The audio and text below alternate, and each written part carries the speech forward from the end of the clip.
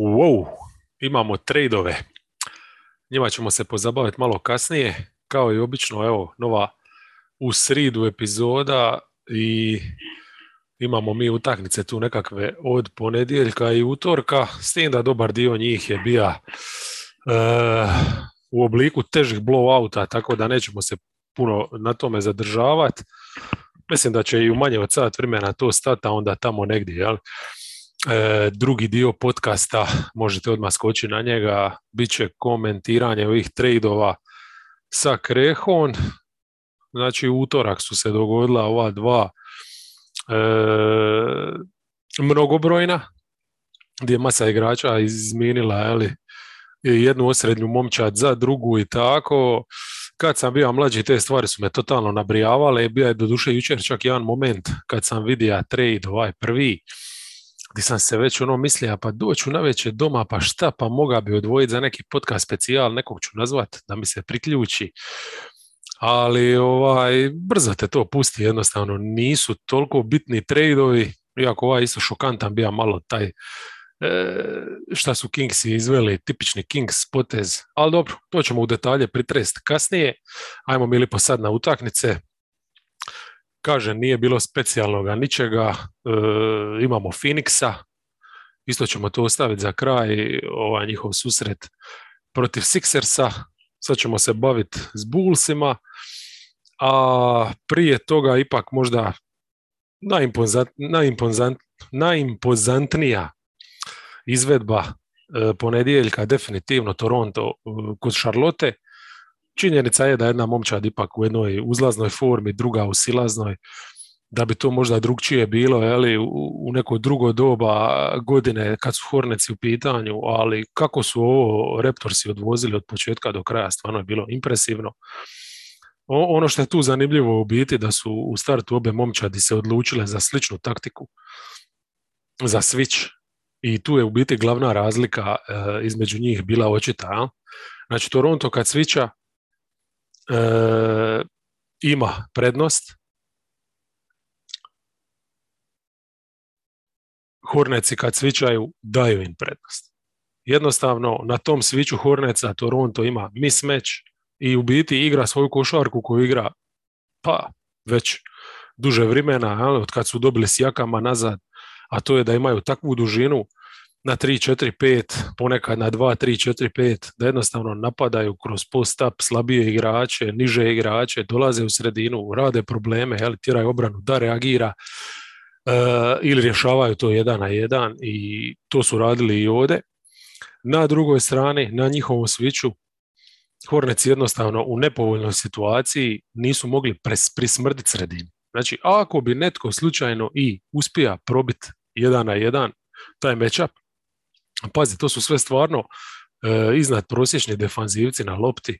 Ako kažemo da je jedan trend tamo najslabiji defanzivac, onda smo sve rekli, jel?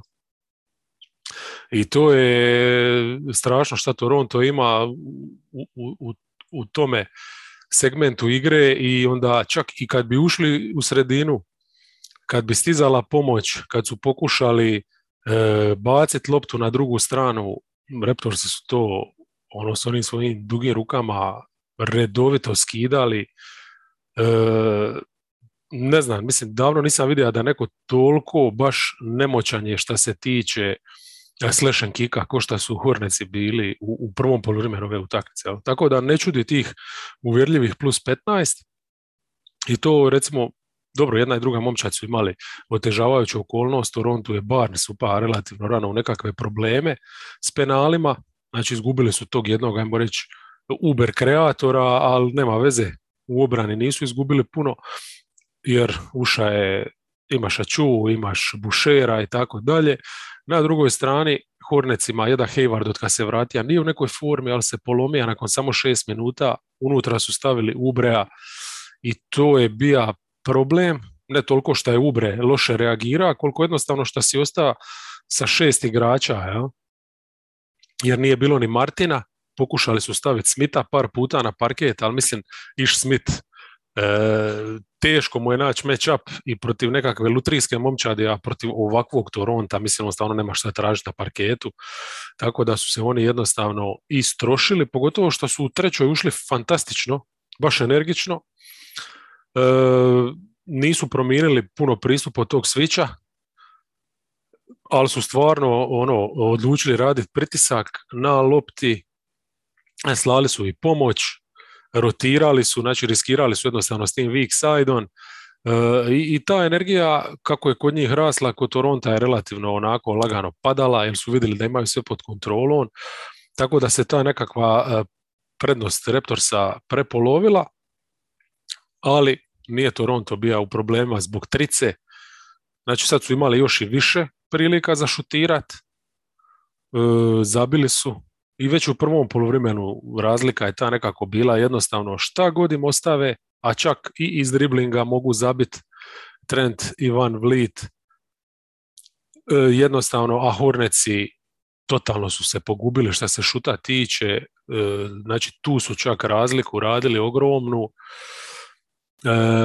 ne znam, sad nisam zapisao koliko je bio omjer na kraju utakmice u korist Raptorsa, zapisao sam samo da su ih zabili 15, ali ovi definitivno nisu bili ni blizu tome.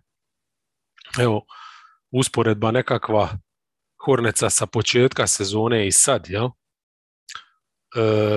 U veljači u ove 0-4 imaju skor, jel? U ove 4 utakmice, znači zabijaju 11 trica po utakmici uz 28% šuta, što je totalna katastrofa za ovakav tip momčadi, jel? Oni su svoj identitet posložili jednostavno oko tog dribble drive mentaliteta, oko 4 kreatora, i oni moraju zabijati 15-16 trica u 37-38% šuta da bi bili to što jesu, da bi bili nekakvo svoje prosječno izdanje. Kad ubacuju 11 od 28, jasno vam je na šta to liči, je li tako? Dobro. Pokazali su da imaju mogućnost igrati pristojnu obranu, stvarno moraju se trošiti, tu im definitivno treba i više tijela nego što su imali ovdje. Ono što im svakako više treba je nekakvih više postava većih. Vidjeli smo recimo nedavno šemu gdje je Ubre igra na 2. Vidjeli smo šeme gdje sad u zadnje vrijeme, evo baš protiv Clevelanda, pa i protiv Toronta, u sredinom treće kad su ubacili tu postavu i jahali je dosta do završnice, gdje Bridges ide na 3, Washington na 4, a Plumlee ostaje na 5, jel? Znači, to je ipak nekakva onako, taj neki mišićni impuls koji ti je potreban, ne možeš vječno biti slabiji. A ovako, veći dio večer ipak imaš 2 beka koja u odnosu na ove Toronta definitivno nisu fizički u prednosti. Imaš Plumleeja 28 minuta na parketu. To jednostavno otvaraš previše povoljnih match-upova. A da ne govorim ovo velika Toronto svića pa ti ostane Anunoby na bolu ili na Roziru i može s njima šta hoće i gdje hoće. Jel?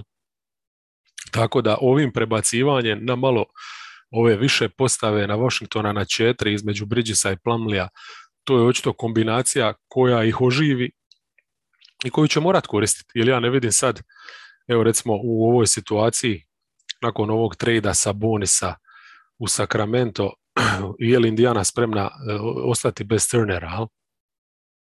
Kojeg će oni centra naći? Koji je na tržnici? Holmes, Wood, mislim, oni svakako imaju dobru škrinju tih resursa. Malog Bouknighta definitivno se moraju riješiti. Jonesu nisu ni dali šansu. Znači, to su 2 pika prve runde koja će u ovom kontekstu koji sad vrlo brzo izgubi vrijednost. Dok još imaju nekakvu, dobije nešto za njih, imaš buduće pikove. Znači, ti možeš stvarno dovesti i puno boljeg igrača, a tako neke zakrpe, tipa Richaun Holmes i Wood iz Rocketsa. Ali jedan taj visoki ti još treba.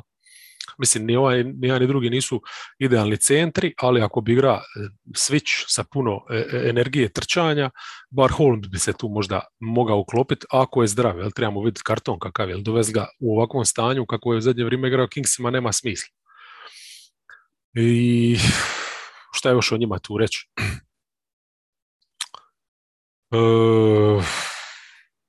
Ne znam, mislim da sam sve čak i tu prošao. Da, mislim, Raptorsi, nema šta reći, oni jesu, kažem, manje su lamatali tim svojim udovima u tom drugom poluvremenu, više su zone igrali, čak su i Hornetsi prema kraju igrali više zone, šta u odnosu na to kako su Raptorsi šuterski bili raspoloženi, a kako oni, nije bio dobar potez, dok ovaj Toronto je bio sasvim ok. Fred VanVleet je zabija 6 trica, Trent 4, jel? Da ne govorim da su njih dva stvarno i 1-1, baš kao što sam spomenuo, ali Ball i Rozier ne mogu držati Anunobija, ali nisu mogli realno ni njih, oni su 1-1 ih probijali bez problema, dolazili na mjesta na parketu na koja su htjeli, jel? I tako da Toronto, za razliku od Hornetsa, nema neke brige, oni mogu malo pojačati klupu, šuterski bi svakako bilo dobro da ima još jednog beka prvenstveno, kad bi dodali jednog rutinera, to je to. Ovo je ekipa koja je izbrusila identitet, idu na taj mismatch, to je pošteno, šuta imaju ponekad dovoljno, ponekad ne, i u obrani su stvarno dobri, nema više onih perioda sa rupama gdje jednostavno weak side ostavljaš praznin. Jedini problem je taj što stvarno ponekad nije lako izdržati tim tempom kojim su si oni sami nametnuli, odnosno Nurse, gdje toliko dugo ih drži na parketu, 5-6 igrača, samo rotira, ali opet s druge strane, kažem, igraju i dosta zone po potrebi i uspore ritam, tako da nije baš onako sve top energetski, jel?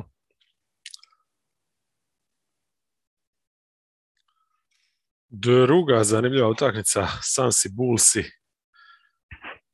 To, pa di početi, evo recimo, Bullsima se vratio Lavin nakon 2 utakmice pauze i definitivno je dobro došao za skinit teret, jel, sa DeRozana i Vuča, kojeg su ovi vukli ovih zadnjih utakmica, pogotovo ono protiv Sixersa, ali ono di ti Lavin definitivno neće pomoći, to je obrana i to je i dalje ostala rak rana Bullsa, pogotovo, jel, na ovoj drugoj večeri back to backa protiv ekipe ko što su Sunsi, stvarno se nisu imali čemu nadat.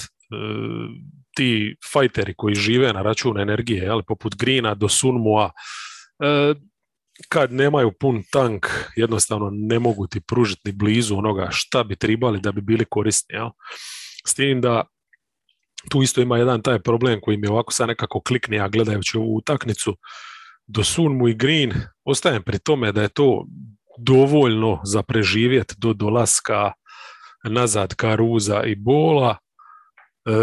Nisu oni toliki problem koliko je problem jednostavno šta ti si prije ima kontekst u kojem si ima Bola i Greena recimo kao startere, pa onda kad oni izađu s klupe ti ulaze do Sunmu, Caruso, čak i bolja možda kombinacija.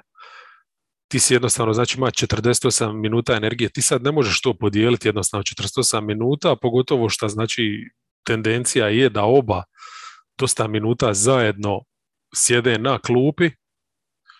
Ne znam, bi li to uopće i utjecalo da ih sad razdvajaš, nije to stvar kao ono kad ti treba kreator pa ćeš i razdvojiti minute da uvijek imaš jednog elitnog kreatora. Ovo je jednostavno premalo je imat, odnosno ništa ne bi dobio da ih razdvajaš, onda bi jedan ne bi mogao napraviti ništa, ovako kad su dva mogu se nadat bar nečem, a njih su samo dva jer ova 3 ostala su ogroman problem i sakrit ga kad nemaš 48 minuta obrane na preostale 2 pozicije je stvarno nemoguća misija. Evo, samo sam pogledao te brojke od gubitka Caruza, najgora su obrana lige, znači doslovno. U 10 utakmica imaju isti rating ko Netsi i Kingsi. Mislim, to je stvarno ekipa, ono društvo u koje ne želiš biti.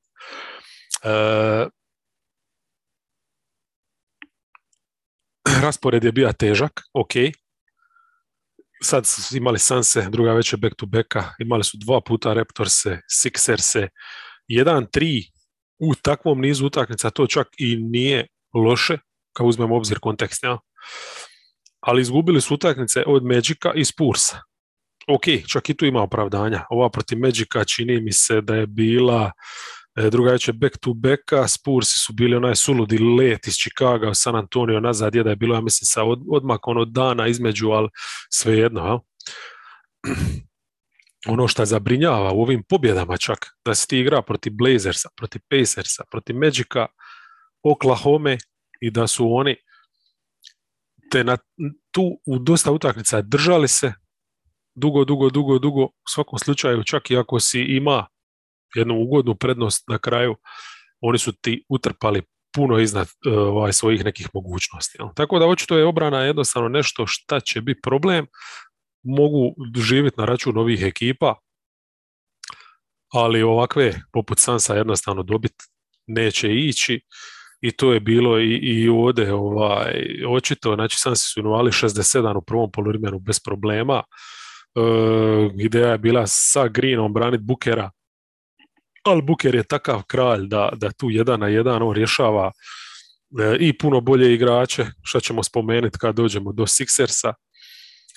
Do Sunmu je bio na polu, ali do Sunmu nije mogao trčati ovdje kroz blokove ko što inače zna.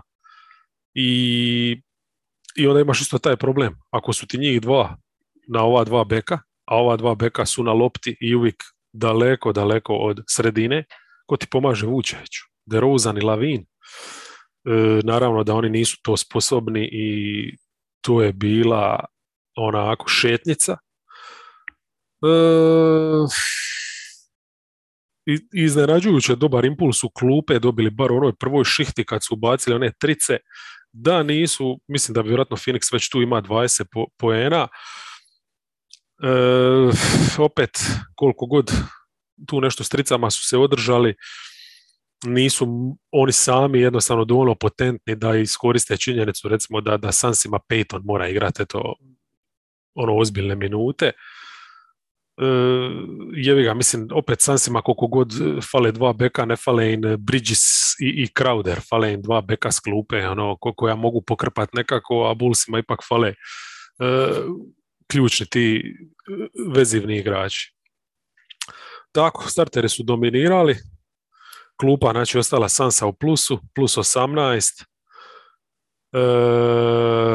su imali na poluvremenu. Nisu imali više od tih 18 minusa Bulls, čisto ili Lavin u drugoj počeo igrati malo 1-1. Ima je dobre minute u trećoj, ti ih je održava isto, u četvrtoj je DeRozan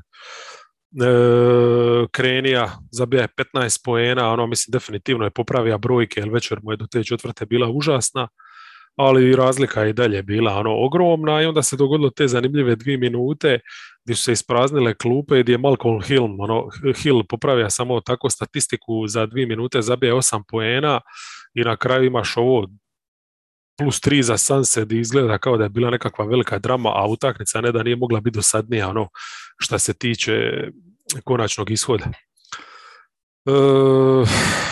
Opet nije bila dosadna recimo ko Heat Wizards, još jedan sramotni poraz Washingtona gdje je Miami već nakon 10 minuta ima plus 17, gdje ovi domaćini bez Bila nemaju ni ono malo što su imali s Bilom na piku, kreacije, sad Bil vidimo da je otpa, šta će oni sad odlučiti sa sobom ne znam svakako da bi tribali nekakav rebuilding brzinski odradi na deadline-u. Ne znam baš šta mogu, ali definitivno da sa neka druga franšiza cilja bi Kuzmu. Ja? Tu već četvorke ne rastu na grani, ove sezone, ovo što je pokaziva, ne može biti slučajno. Znači, on je na vrhuncu neke svoje košarkaške moći, dovoljno raznovrstan ima skill set, može se stvarno uklopiti u puno situacija. Najvažnije je da ima taj spot-up element, može biti nešto više od toga, u obrani je koristan, u više stilova igre i to je ključno. Ja ne znam stvarno zašto neke ekipe, evo, meni je palo na pamet samo ovdje sam zapisao Memphis ili Sixers, ja. Jel bi tragedija bila, mislim u očima Morija svakako bila tragedija, dobi nekakav paket baziran oko Kuzme i još nešto igrača za Simonsa, ali kako stvari stoje, mislim šta bi ti falilo imati jednu takvu četvorku. Definitivno oni nisu ista klasa, ni cjenovno, ja? To je jasno. ali tebi treba neko ko može igrati uz Embida, a ne treba ti neko s kim ćeš se sutra po sudu ganjati. Ja?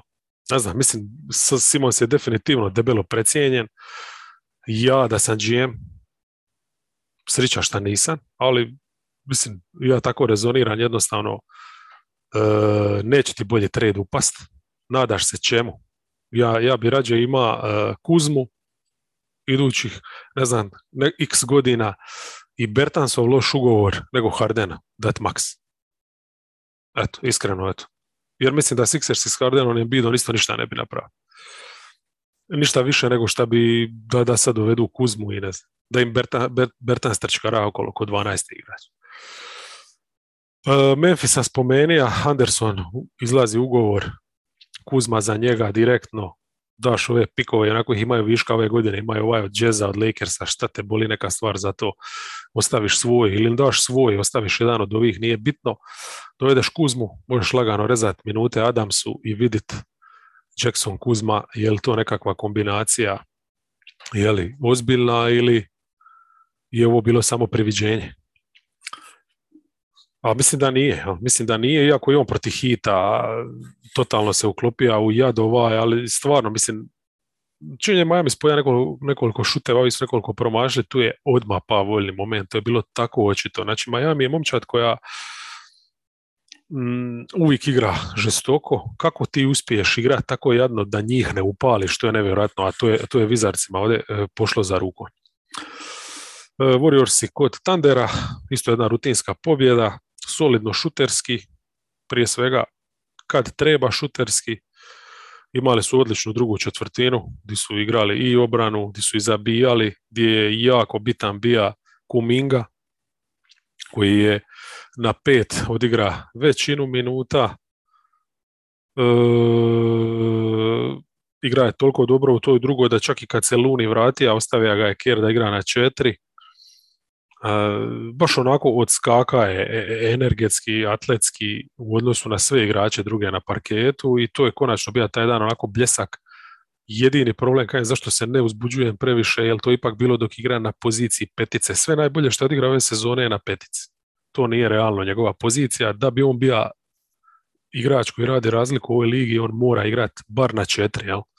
Na 3 bojim se da nećemo gledati taj film, da bi bio nekakav dominantan igrač tog profila, ali nekakva 4, zašto ne? Jel?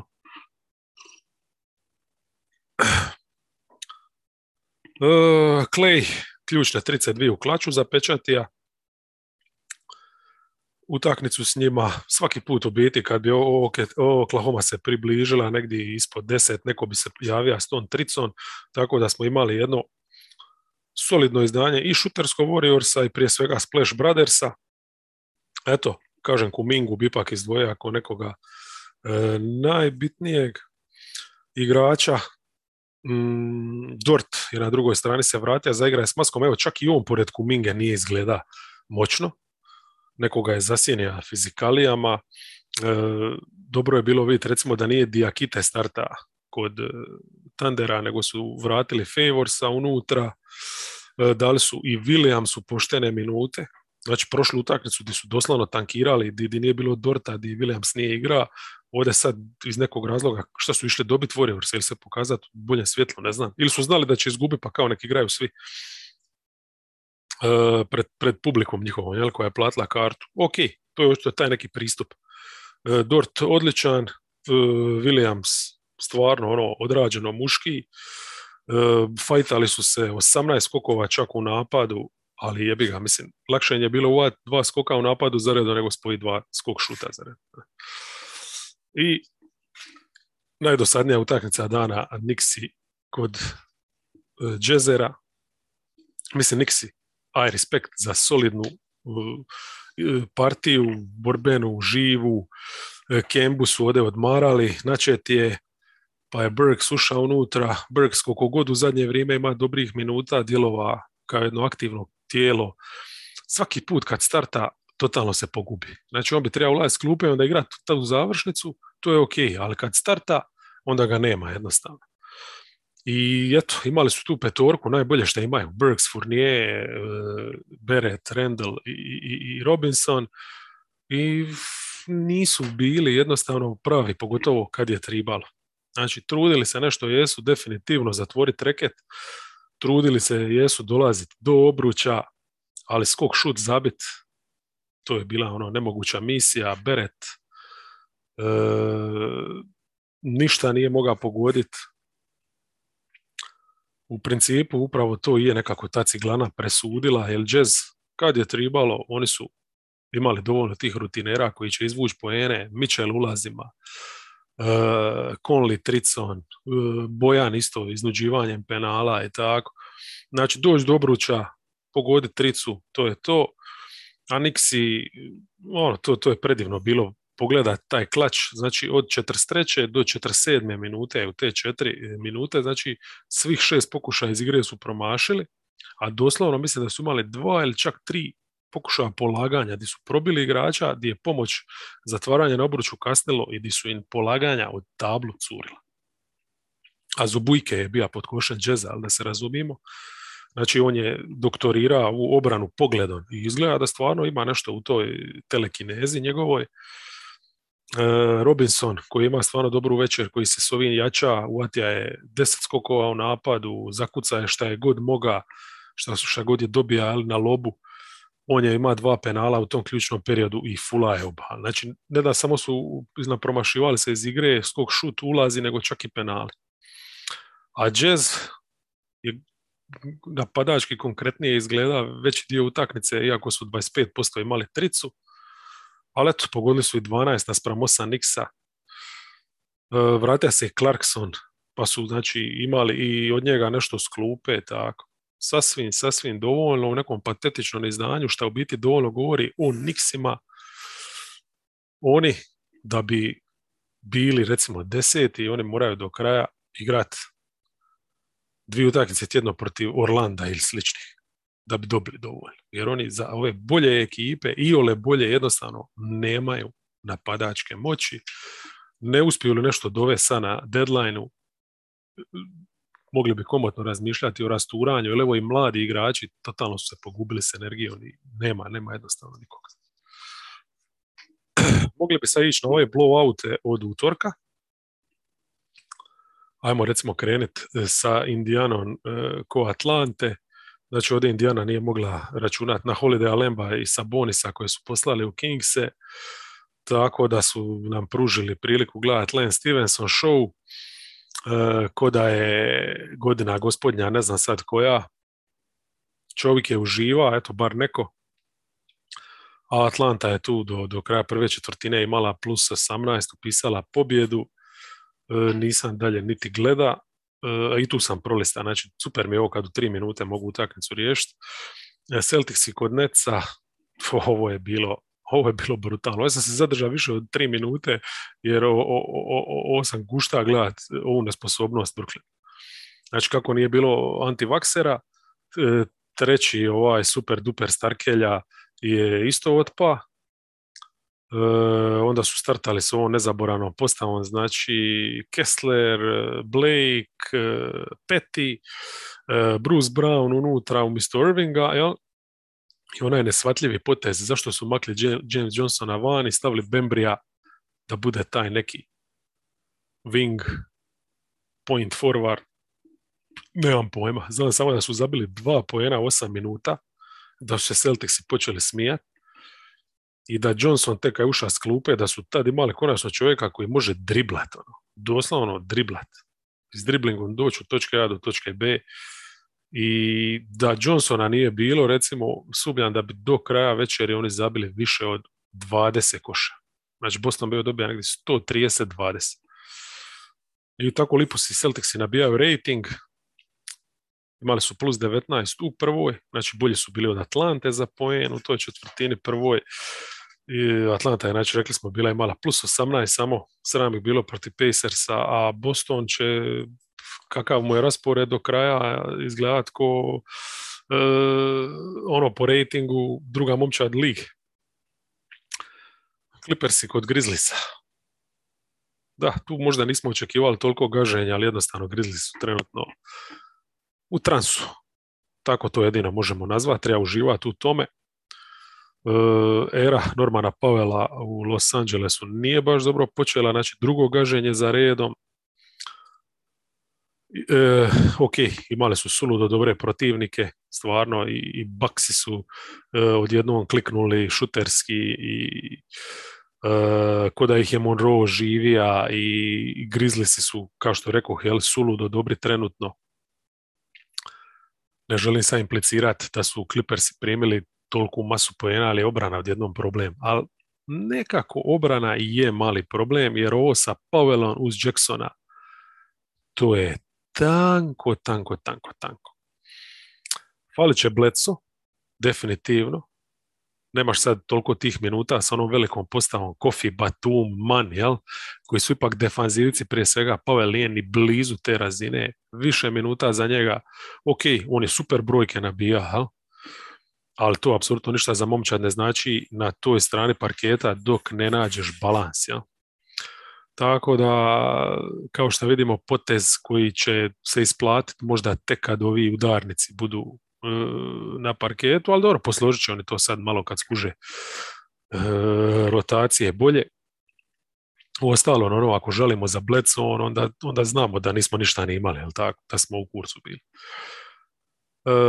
Držali su do treće, usprkos svoje bezveznosti, i onda ih je Memphis, a to još jednim tim plimnim valom jednostavno potopija, tu su već u trećoj bili, onda sredinom na plus 30 otišli i to je bila milina gledat. Ta kombinacija tranzicije njihove, koja opet počinje s tom agresivnom obranom. To non stop napadanje sredine sa svih strana, ne samo od Moranta. To je čisti jedan žrvanj, baš žrvanj. Moram pohvaliti klupu. Melton, čim je uša, kaos, 3 ukradene lopte, 2 blokade, to je onaj Melton od prije, ne godinu, nego prije 2 godine. As, totalni defanzivni. Anderson je ima 3 ukradene, čini mi se isto. Tako da to što su oni radili kad bi ušli s klupe na tim linijama dodavanja, to je bio kaos totalni. Evo, Jackson isto, 8 skokova u napadu, pored tog Morisa, nećemo ga komentirati zbog njegovih tih nesportskih poteza, zaslužuje i onda ga Jokara složi kaj bratamu. U svakom slučaju, ja sam reći 8 skokova napada Jacksona, Memphis 21 skok u napadu ukupno. Znači neko je utakmicu shvatio kao jedna utakmica regularne sezone, a neko je shvatio kao priliku da uživa u igranju košarke. I to je to. Mislim, kao da imaš 2 auta, jedan ide na gorivo i ima onaj nitrobotun, a drugi ima rupu u podu, ti provučeš lipo noge i onda cupkaš. Ko kremenko, trčkaraš.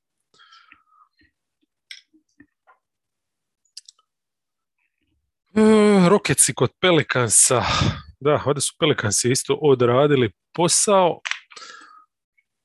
iako su imali startera manje, Harta, koji je završao u Portlandu u tom paketu za CJ-a. Imali su i tog prvog beka s klupe, manjka. Falija je, Aleksandar Walker, što je u biti i plus vjerovatno bija. U svakom slučaju riješili su to ubacivanje Hayesa. To je taj ogromni pomak stvarno. Znači nema više po defaultu da Temple ulazi unutra kad ti fali bek, nego ideš na ovu visoku postavu i to je stvarno mi dobro izgledalo. Pogotovo sad ovako sa Ingramom i Johnson na boku uz Grahama, sa njih 2 na 4 5. To je previše bilo za mrtve Rocketse, iako nisu dobro ušli u utakmicu šuterski.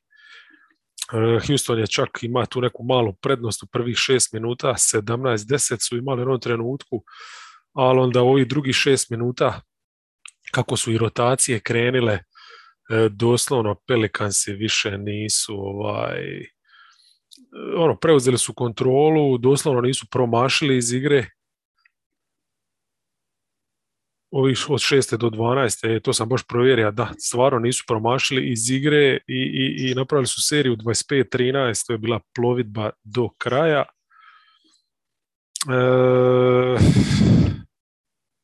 Ne znam kako će to u buduće izgledati, to ćemo više prokomentirati onda večeras kad budemo o samom tradu govorili.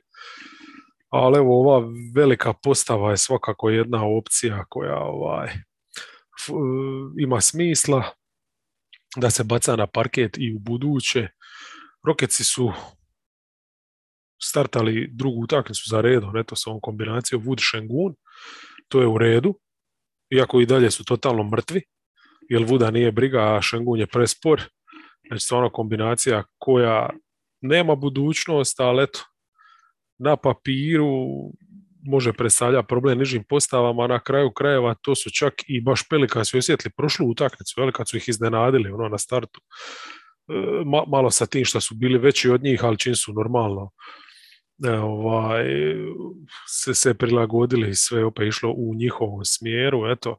Tako da Hart je odigrao tu utakmicu zadnju protiv Rocketsa, ovdje nije imao priliku, čini mi se da je sidija na tribinama i gleda svoju ekipu, a nije bio u onom dijelu tribina gdje onaj tip sa hrvatskom zastavom. Svaku jebenu utakmicu, ne znam ko je legenda, a ako iko zna, molim da mi to dojavi. Mislim, fantastično je gledati utakmicu tu Pelikansa i svaki put desno iznad klupe, kako kamera gleda parket, znači lijevi koš, gore u desnom kutu, desni koš, pardon, gore u desnom kutu iznad klupe je tip sa zastavom hrvatskom, uvijek razvijen. Čini mi se da ima još od jednog sveučilišta. Jebi ga, sad se ne mogu sjetiti kojeg, možda nekog lokalnog. Rocket se spominjati da li treba dalje išta. Eto, Porter ima dobru šutersku već, to je tako, drža taj neki minus podnošljivim, ali mislim energetski tu jednostavno ta momčad nema ništa. Sengun, koliko god zanimljiv bio, jednostavno nije ova razina atletska na kojoj su jedan Jones, jedan Hayes, čak s klupe su imali previše. Evo, recimo Marshall je sad bio praktički taj šesti, Alvarado, Zui, iako neće ti imponirati tim fizikalijama, ali Murphy je opet bio solidan. Mislim, to je sve previše za Houston, koji je ovdje vjerovatno odmara Gordona, jer čekaju trade za njega, tako da nisu imali jednostavno ni tu neku dubinu. Detroit kod Dallasa, tu imamo isto jednog igrača koji možda čeka trade, ali za razliku od Gordona njega Detroit nije odmara, valjda nemaju ozbiljnih interesanata. A moga je komotno odmarati, jer ga onako nije bilo vidjeti na parketu, kao manje više ni nikoga od suigrača. Ovo je jednostavno bila jedna šuterska večer Dallasa, kakva te sreže odmah u startu.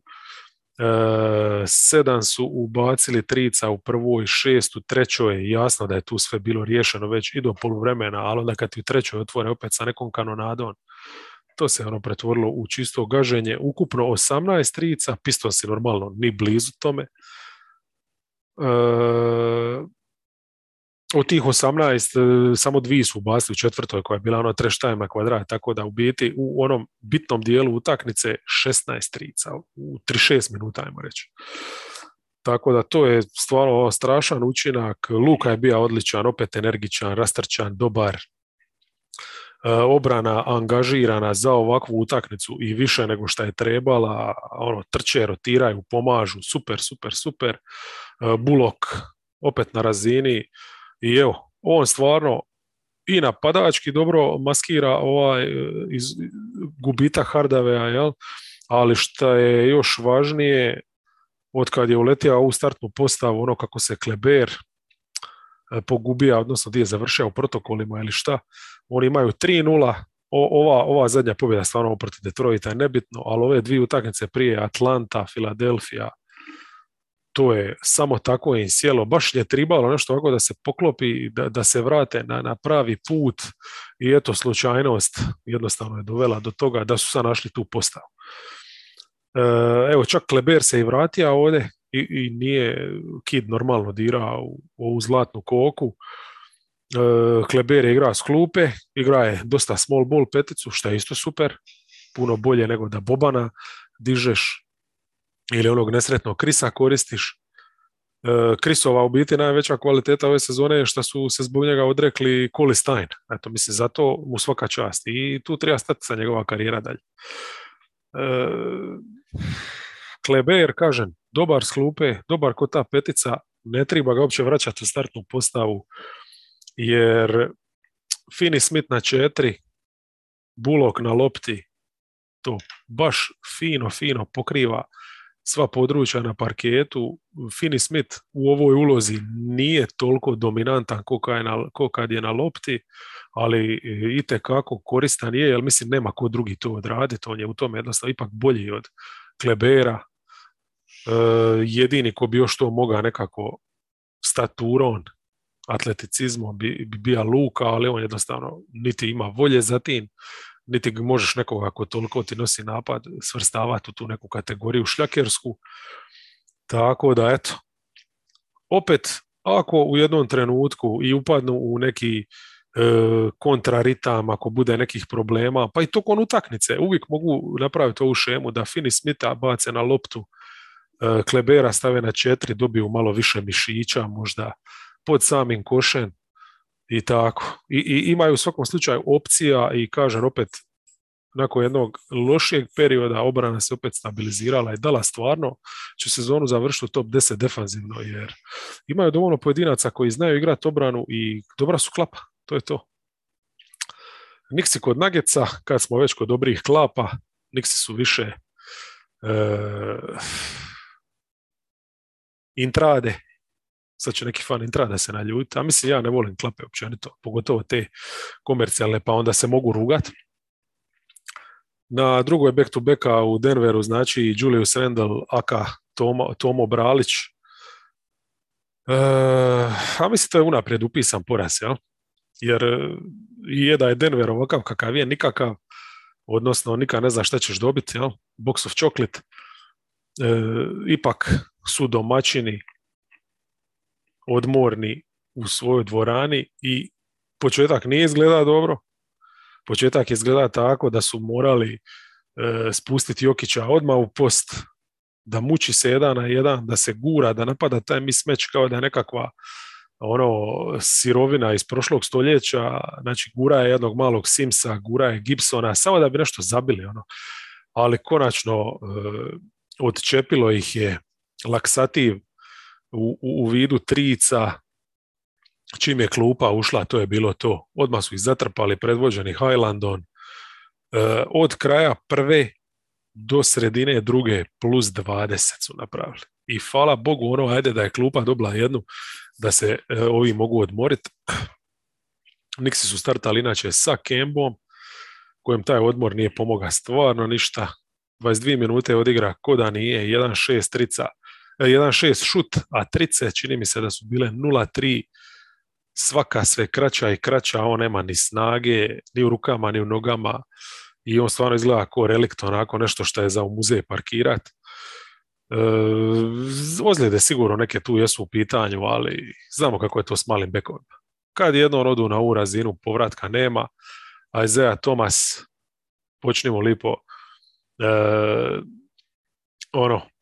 tražiti u G ligi neki posao. Bez Robinsona, znači bez Noela, oba su na poštedi, ne mogu igrati drugu veću back to back, ali su konstantno vuku te neke probleme i ta rotacija Gibson Sims nije bila nešto. Ali dobro, eto, ako ništa drugo, Burks ovdje nije mora startati ili starta Kemba, pa je to bar bilo, eto, nešto su dobili od njega, naravno ni približno dovoljno. Možda da Kemba starta, samo da Burks ne mora startati, pa da pogodi neki šut tu i tamo. Bucks kod Lakersa, jadni moj vid. Danas sam isto vidio, stari je gleda utakmicu, već je bilo 20 razlike negdje kad je upalija pred kraj prvog poluvremena, mislim, i vidio sam da je ovo dopalo ga komentirati, znači stvarno mu se zalomilo ovih utakmica koje su završile prije nego što su počeli. U svakom slučaju, Bucksi su u predobroj šuterskoj formi za ove Lakerse trenutno.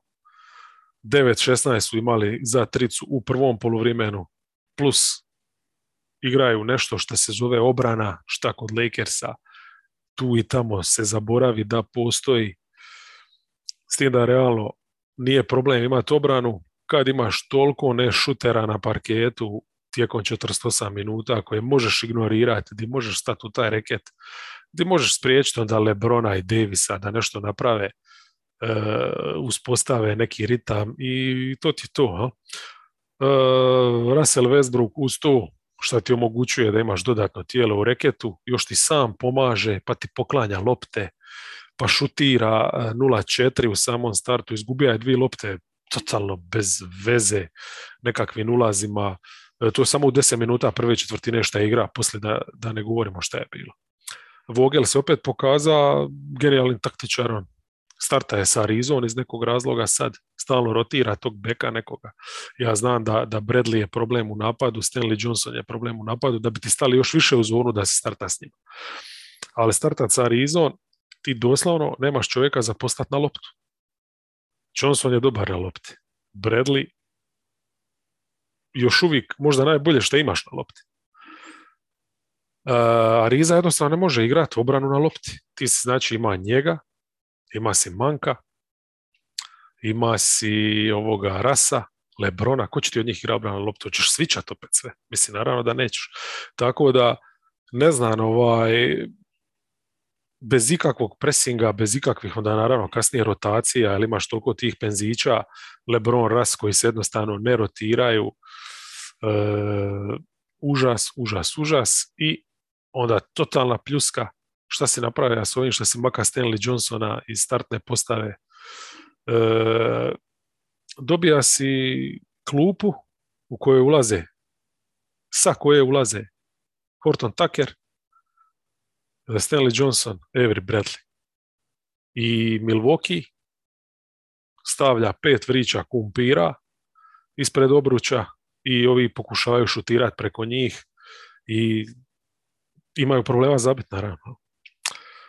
Ne znam, to je samo odnos tih nekih snaga ovako rostera u pitanju i toga kako ih treneri koriste, ali i ovako individualno LeBron mi izgleda kao penzić pored Janisa u pokušajima da ga čuva, Davis isto.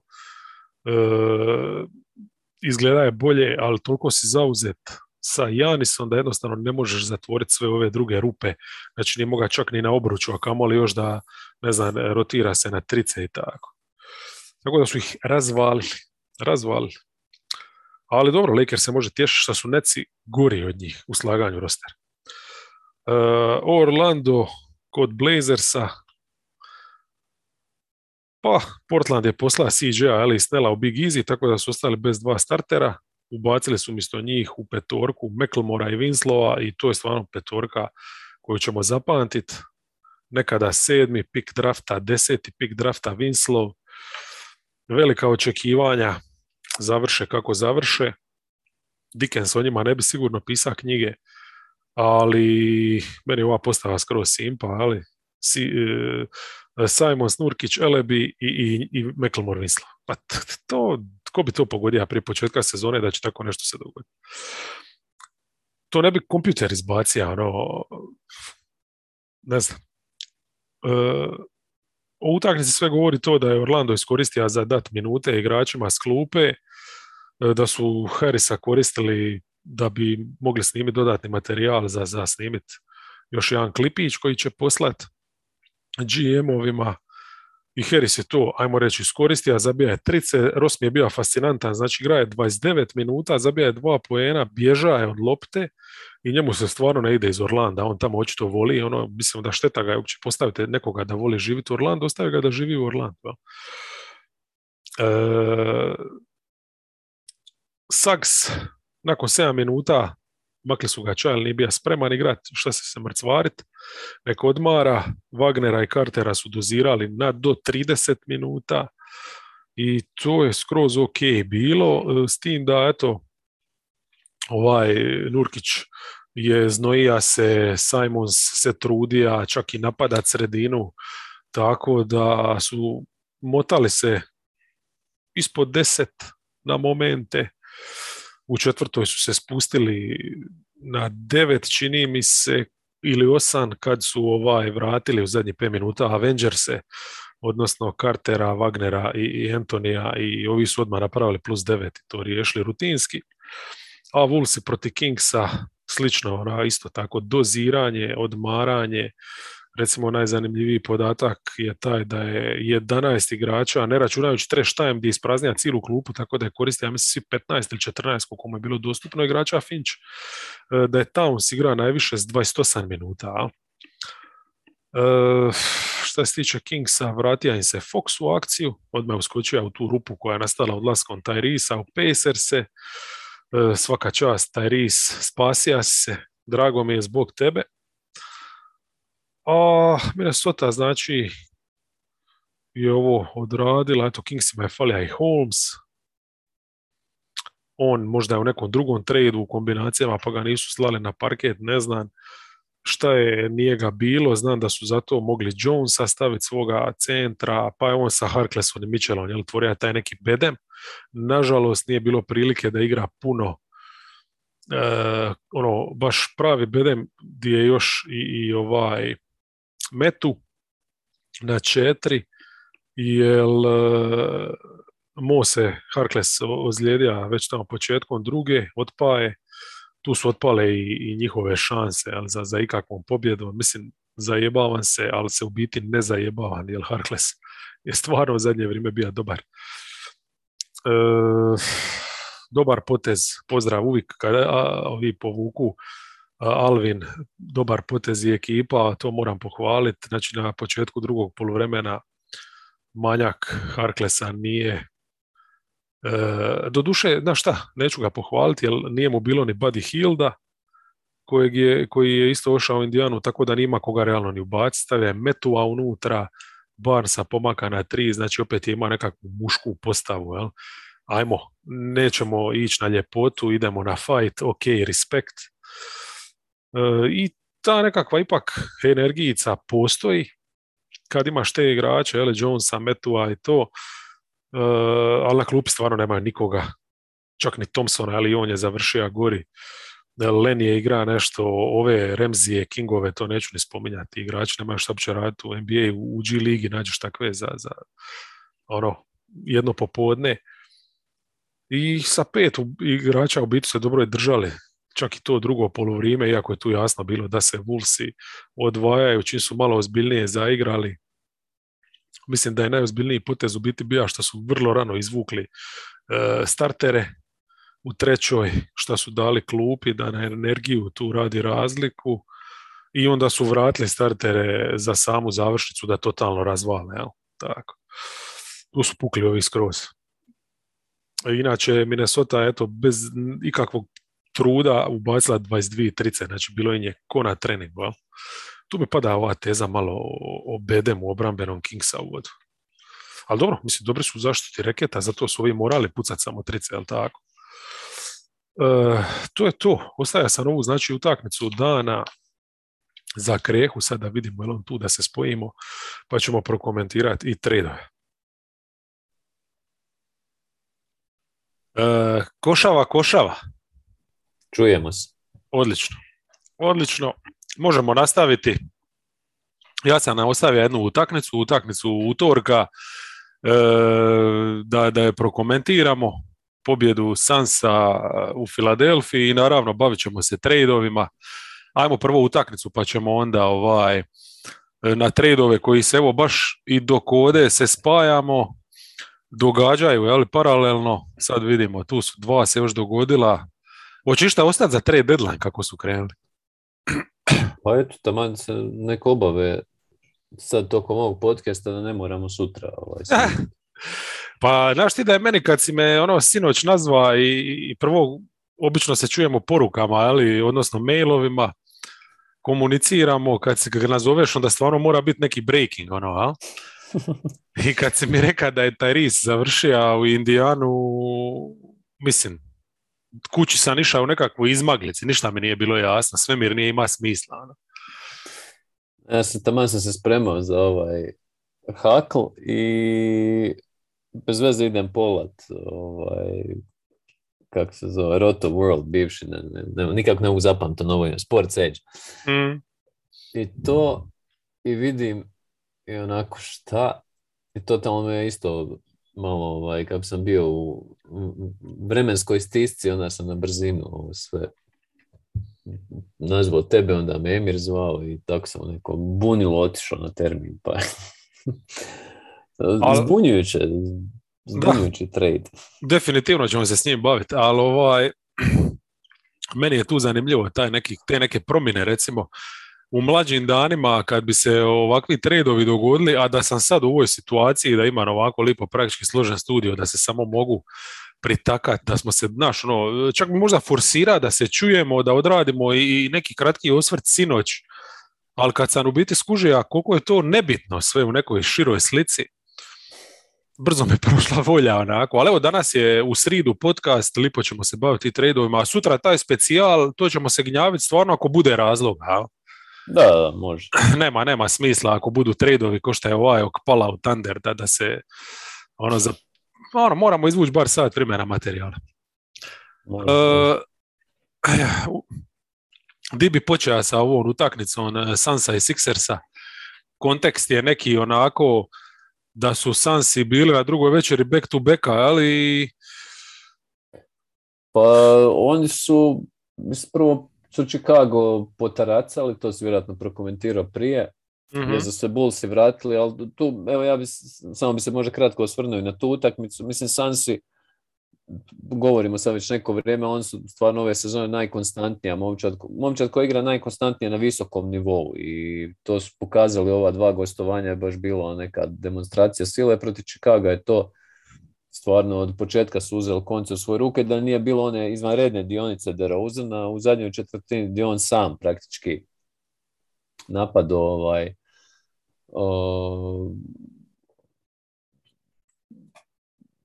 kako pokušao ih je vratiti u igru, ali naravno da ipak je ovo ozbiljno momčad nije uspio. A ova jučer utakmica, pa tu mi je, više mi je tu zanimljiva Filadelfija zapravo bila, kako su oni reagirali sve, jer Sunsi su recimo u onom prvom dijelu, prva šihta zamjena, recimo kad su igrali s 2 visoka, su brzo odustali od te kombinacije, jel tako, sa JaValeom i Jalenom Smithom. Da. Pazi, ovo protiv Bullsa uvijek treba uzeti u obzir taj neki kontekst. Znaš, sve te utakmice imaju tu neku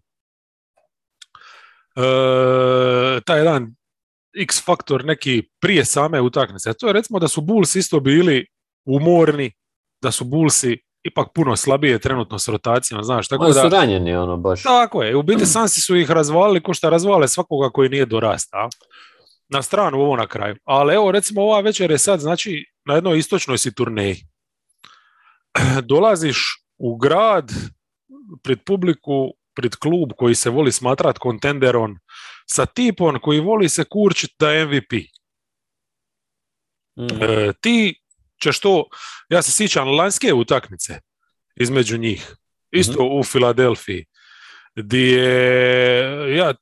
te se ne mogu sjetiti da su Sixersi dobili, ali se vrlo dobro sjećam dvoboja Booker-Tybull. Tako da ono što sam zna da će ovdje biti, da će Booker biti spreman. Da će Booker biti spreman. I Booker je bio spreman. Koliko god kontekst bio nepovoljan, znači on je definitivno sačuva dio energije za ovo ovdje. Ali šta, oni ko momčad. Obranu su igrali ok, ali ni približno na onoj razini koju inače znaju igrati. Recimo Paul, Crowder, baš su se mučili sa trčanjem. 6 trica su pogodili ko momčad. Znači doslovno nisu mogli pogoditi bazen, što se kaže. Tu su Sixersima pružili samo takvu priliku.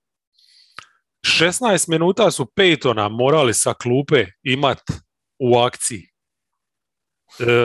Ono što hoću reći je da Sunsi neće ti nikad doći u povoljnijom izdanju da ti njih dobiješ. I ti to nisi bio u stanju napraviti. I tu sad u biti počinje priča, ali te neke utakmice, jer Sunsi su koliko su mogli, odigrali su junački, jel? Pa jesu, znači i u trećoj četvrtini kad su ovi otišli na koliko je bilo, 15-16 razlike, nisu se predali, nego su oni sistematični kao i uvijek, su to ono postepeno načimali na kraju prevagnuli, ali tu treba istaknuti ove neke stvari kod Sixersa koje, evo i u kontekstu ovog trade deadline-a bodu oči. Mislim da je meni osnovna stvar koja meni tu fali na njihovom rosteru je zapravo klupa.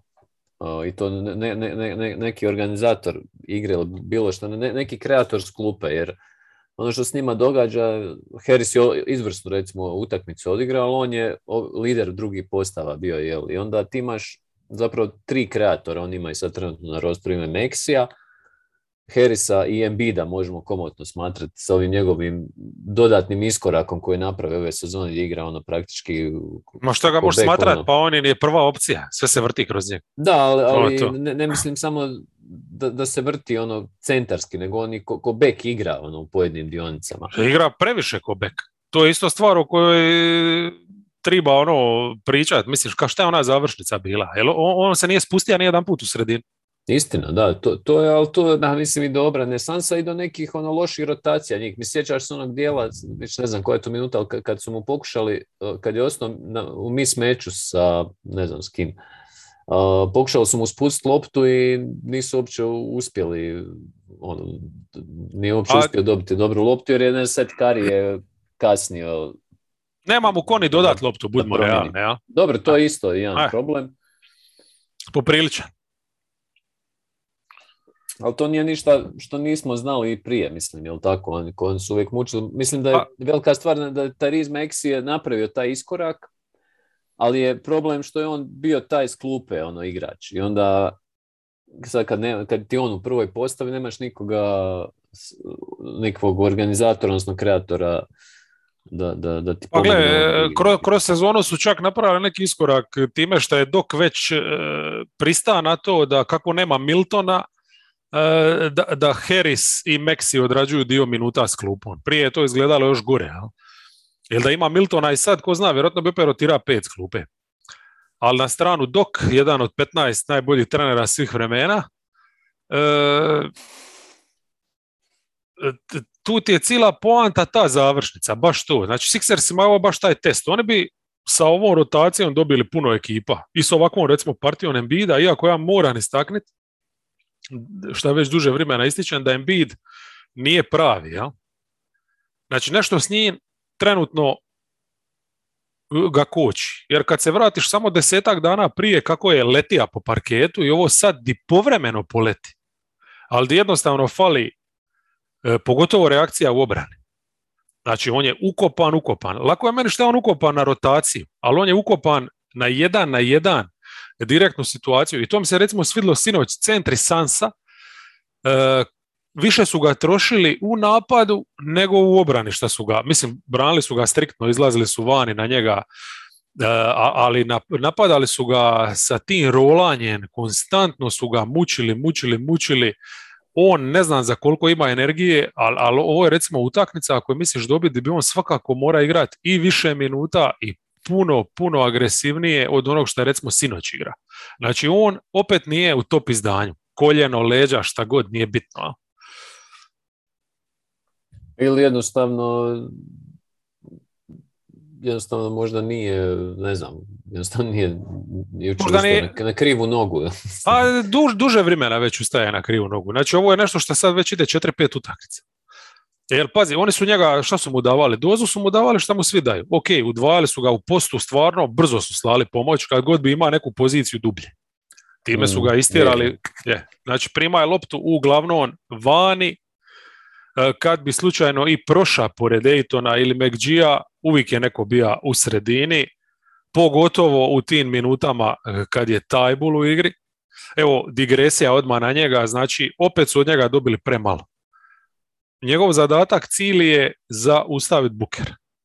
I kad on to nije u stanju ni približno napraviti kako bi treba, kako je napravio onoj lanskoj utakmici u Filadelfiji, ti dobiješ ovo što dobiješ. Dobiješ od njega ništa. Minus 12 je bio. A mislim, uvijek se možeš na njemu sakriti u zoni. Jel? I šta mi se svidilo recimo kod Bookera? U početku, kad je išao kroz pik, Tajbul stvarno prolazak kroz blok malo je igrača takvih u ligi koji su tako dobri na tome. Zato su kasnije stavljali Bookera isključivo u izolacije protiv njega, 1-1. I tu je onda taj prostor gdje on nije toliko dobar na lopti, nikad bija. Znači on je izuzetan kad te treba goniti, on je baš terijer, ali na lopti Booker ga je rješava vrhunski 1-1. Ja? Zato što je Booker izvanredno brzo, već smo to pričali. Jednostavno, njegova brzina s loptom je nevjerovatna. Bilo ono jedno polaganje s lijeve strane kad je proletio. Išao sam provjeriti da li mu je neko podvalio loptu jer je kamera malo kasnila. Odnosno nisu uhvatili sam početak akcije, a on je ko raketa je prošao pored Tajbula. Ja ne sjećam se kad sam vidio da je neko Tajbula tako probio. Tako da Booker je težak matchup čak i za ovakvog majstora poput njega. Istaknuo bi recimo Jack Crowder koji se ispromašivao jučer, ali napravio nekoliko izvrsnih blokova za Bookera na Tajbulu. Pa i tu isto ima dio uspjeha Bookerovog i ta pomoć su igrača, ali je ovo 1-1 i kontra isto, to je stvarno rješavao vrhunski. Je. I baš minus, znači igrača na drugoj strani gdje Sansi konstantno mogu imati čovjeka u sredini i to je problem. Ja tu razumijem Doka, ne mogu mu zamjeriti što ostavio Tajbula, jer koja ti je druga opcija? Ne zamjeram mu, nego samo kažeš to je tako, jebi ga. Mislim, jer, utakmica je bila u egalu zbog nekog realno izgubili su je kad je Chris Paul promašio slobodno i kad su dopustili onaj skok, ono je nedopustivo, recimo da ti ko je Crowder je ukrao loptu, Chris Paul trica i onda još je bio naravno onaj Embiidov promašaj trice. Bilo ti nekoliko trenutaka u egal utakmici koji su mogli otići na bilo koju stranu, ali s razlogom su otišli na stranu Sansa. Oni su jednostavno zrelija i organiziranija ekipa. Tako je, oni kad dođe zadnji 5 minuta točno znaju šta treba i to su one winning plays, ja? Znači točno sve ovo, evo, ko je ono uvatio odbijanac CP3 je fulat? Crowder, ja mislim. Ne, Harris ga je uvatio odbijanac, defanzivni skok. A Crowder mu je iščeprka loptu. Da. I vratio je CP3 koji se već stiga na tricu i zabija je majstor tricu, jel? Da. Ali to je taj detalj. Kako možeš tako nonšalantno uvatiti taj skok? Di ti je ono, znaš? Znači, to je ono što njima fali. Fali im tog iskustva u takvim utakmicama. To je ono što Phoenix ima od lani i zato se ne boje nikoga. I sad opet se vraćamo na Embiida. Ona akcija kad je bacio loptu onako u aut. Mislim... Bilo je kad je u kontru, odnosno kad su krenuli sa svoje polovice. Tako je. Šta je ono? Mislim, znači njemu konstantno, a to pričamo od prve sezone, njemu uvijek fali snage jebote. A mislim, a doziraju ga, stvarno ga doziraju. Drummond igra previše minuta.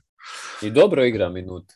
Meni Drummond skroz okej. Slušaj, igra dobro u neke periode, pa možda zanemariš one periode gdje igra loš. Ja mislim da on definitivno nije plus igrač, ali mogu biti sretni ako je neutralan. Jel? Ajmo reći da ovu utakmicu bija onako tu. Ja, bio je sasvim na mjestu. Stvarno. Ne znam šta bi mu zamjerio. To je... kako se zove, Embiid, mislim, a Embiid je to što je. Embiid je, nedavno sam pročitao, mislim, on koliko ima, 27 godina, znači on je odigrao tipa 370 utakmica, Dwight Howard je isto do 27 odigrao, ne znam, 780. To je neko tweetao neki dan, ne mogu sjetiti ko. Mislim, i koliko ih je u sezoni odigra na razini da je bio vrhunski, a koliko ih je odigrao ovakvih... Pa sjeti se kad smo ga gledali uživo, mislim, ja se uopće ne sjećam njega s te utakmice. Ja se sjećam samo... Trica sa pola terena. Zagrijavanja. Da. Upravo to. I di nije promašio ni jednu tricu. Da. To je meni pamćenje ostalo, na samoj utakmici je bio primjetan koji je Aaron Gordon, znači on nije bio primjetan, što je nevjerovatno za... Mislim, gledaj, njegovi vrhunci su maestralni, ali ima... A opet u ovakvoj večer zabio 30 nešto poena. Znači, radi pritisak, svaku situaciju. Ali meni se ne sviđa kako je on došao do tih. Evo, ja sam sad izvuka sve. Znači, 6 penala je zabio. 6 penala je premalo za takvog igrača. Skok šut 16 pokušaja izvana, šta dugih dvica, 8 čak trica. 8 trica je malo too much. Sorry, ali je too much. Samo 9 pokušaja unutra. Mislim, ako si toliko dominantan fizički, to je blesao. Jer su Sunsi stvarno igrali dobru obranu. I jesu. Jer su igrali čak, ja se ne sjećam kad su ovoliko igrali one triangle and two zone, jel? Di su 3 u sredini i 2 ova beka prate ove. Ne sjećam se kad su toliko igrali u toliko posjeda za redom, stvarno su pokušali sve da ga izdvoje, ali ti, ako si MVP, ti moraš tu iznuditi bar 10 penala. Da iznudija 10 penala, pričali bi o totalno drugoj utakmici, ali on jednostavno se nije mogao spustiti dole. Kažem ti, to je jednostavno ili nedostatak snage ili bolovi. Jer kad on bira trice uzimat i onda ti se šta svodi zadnjih 5 minuta njihova igra.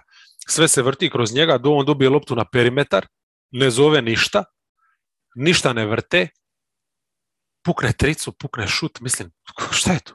Ja ne razumijem. Mislim, imao je nekoliko izvanrednih ulaza ako se dobro sjećam, svojim premotavanjem u prvoj četvrtini. Dok ima još force. Da, ali i u trećoj, nekih koje stvarno gledaš, staneš pa gledaš. Mislim da je problem bio nedostatak prostora, to je ovaj Tyball efekt, a i ne trebamo zaboraviti da je Seth Curry odigrao kriminalnu napadačku utakmicu. Ali s druge strane, uzme da je Harris odigra utakmicu kako neće više nikad protiv ovakve ekipe. On je vrhunski koristio. Bio je izvanredan. Da. Znači, on je odigrao utakmicu iznad prosjeka, Curry je totalno podbacio na stranu što je zabijano jednu tricu. I Tyrese je odigrao ispod prosjeka. Znači, oni su bili to negdje, ajmo reći da je od njih dobija nešto. Mislim, kajem ti, Sunsi su igrali za trojku, nisu za više. Plus 3. I svejedno su dobili. Odradili su pa mislim, Chris Paul jebote u obrani se nije mica doslovno na momente. Glavni jedan od razloga zašto bi na switchu, recimo, Harris tako lako i dolazio do poena je upravo Chris Paul, ja? Ali opet, kad mu pogledaš statistiku na kraju, 42 minute i kad je tribalo, sve što je tribalo zabiti je zabije. Dobro, ima nekarakterističnih 6 izgubljenih, ali bilo je nekih... Pa pazi, druga već je back to backa za čovjeka koji ima 50 godina, jebote. Nije to jednostavno. Ali Michael Bridges je odigrao fantastičnu utakmicu. One linere koje on zabija i te sve neke Sad su zakon. Fantastičan igrač. Booker mi je najjači. Booker je remek djelo totalno. Baš ove dvije večeri back to back. Tragično je recimo za Bookera koliko malo se priča uopće za All-Star startera. Ja stvarno nisam nigdje čuo, slušam stvarno dosta tih podcasta, ne slušam redovito sve, ali nisam stvarno čuo da iko spominja Bookera u tim nekim kontekstima ili All NBA ili ako se spominje Phoenix, spominje se samo Paul zbog tih herojstava u završnicama, a meni je to katastrofa. Imao je prvi dio sezone koji možda nije bio na tako visokom nivou. Ima je onu ozljedu znana, ali mislim ovo sve između je bilo briljantno. Ne znam. Pa mislim da i on čuo te podcaste. Sudeći po sinoćnjem nastupu. Meni je prekrasno ga je gledat, prekrasni su ta brzina s loptom, što sam prije spomenuo kako je to prešišao Tyballa, ta jedna općenita elegancija u igri i inteligencija, ne znam, baš čisti gušt. Možemo na trade season što se mene tiče. Možemo, mislim, ja bi tu samo rekao jednu stvar oko Sunsa koja je meni isto onako, ne znam, koju bi možda trebalo adresirati nekim manjim tradeom, a to je ova njihova nemogućnost igranja sa small balla potpuno.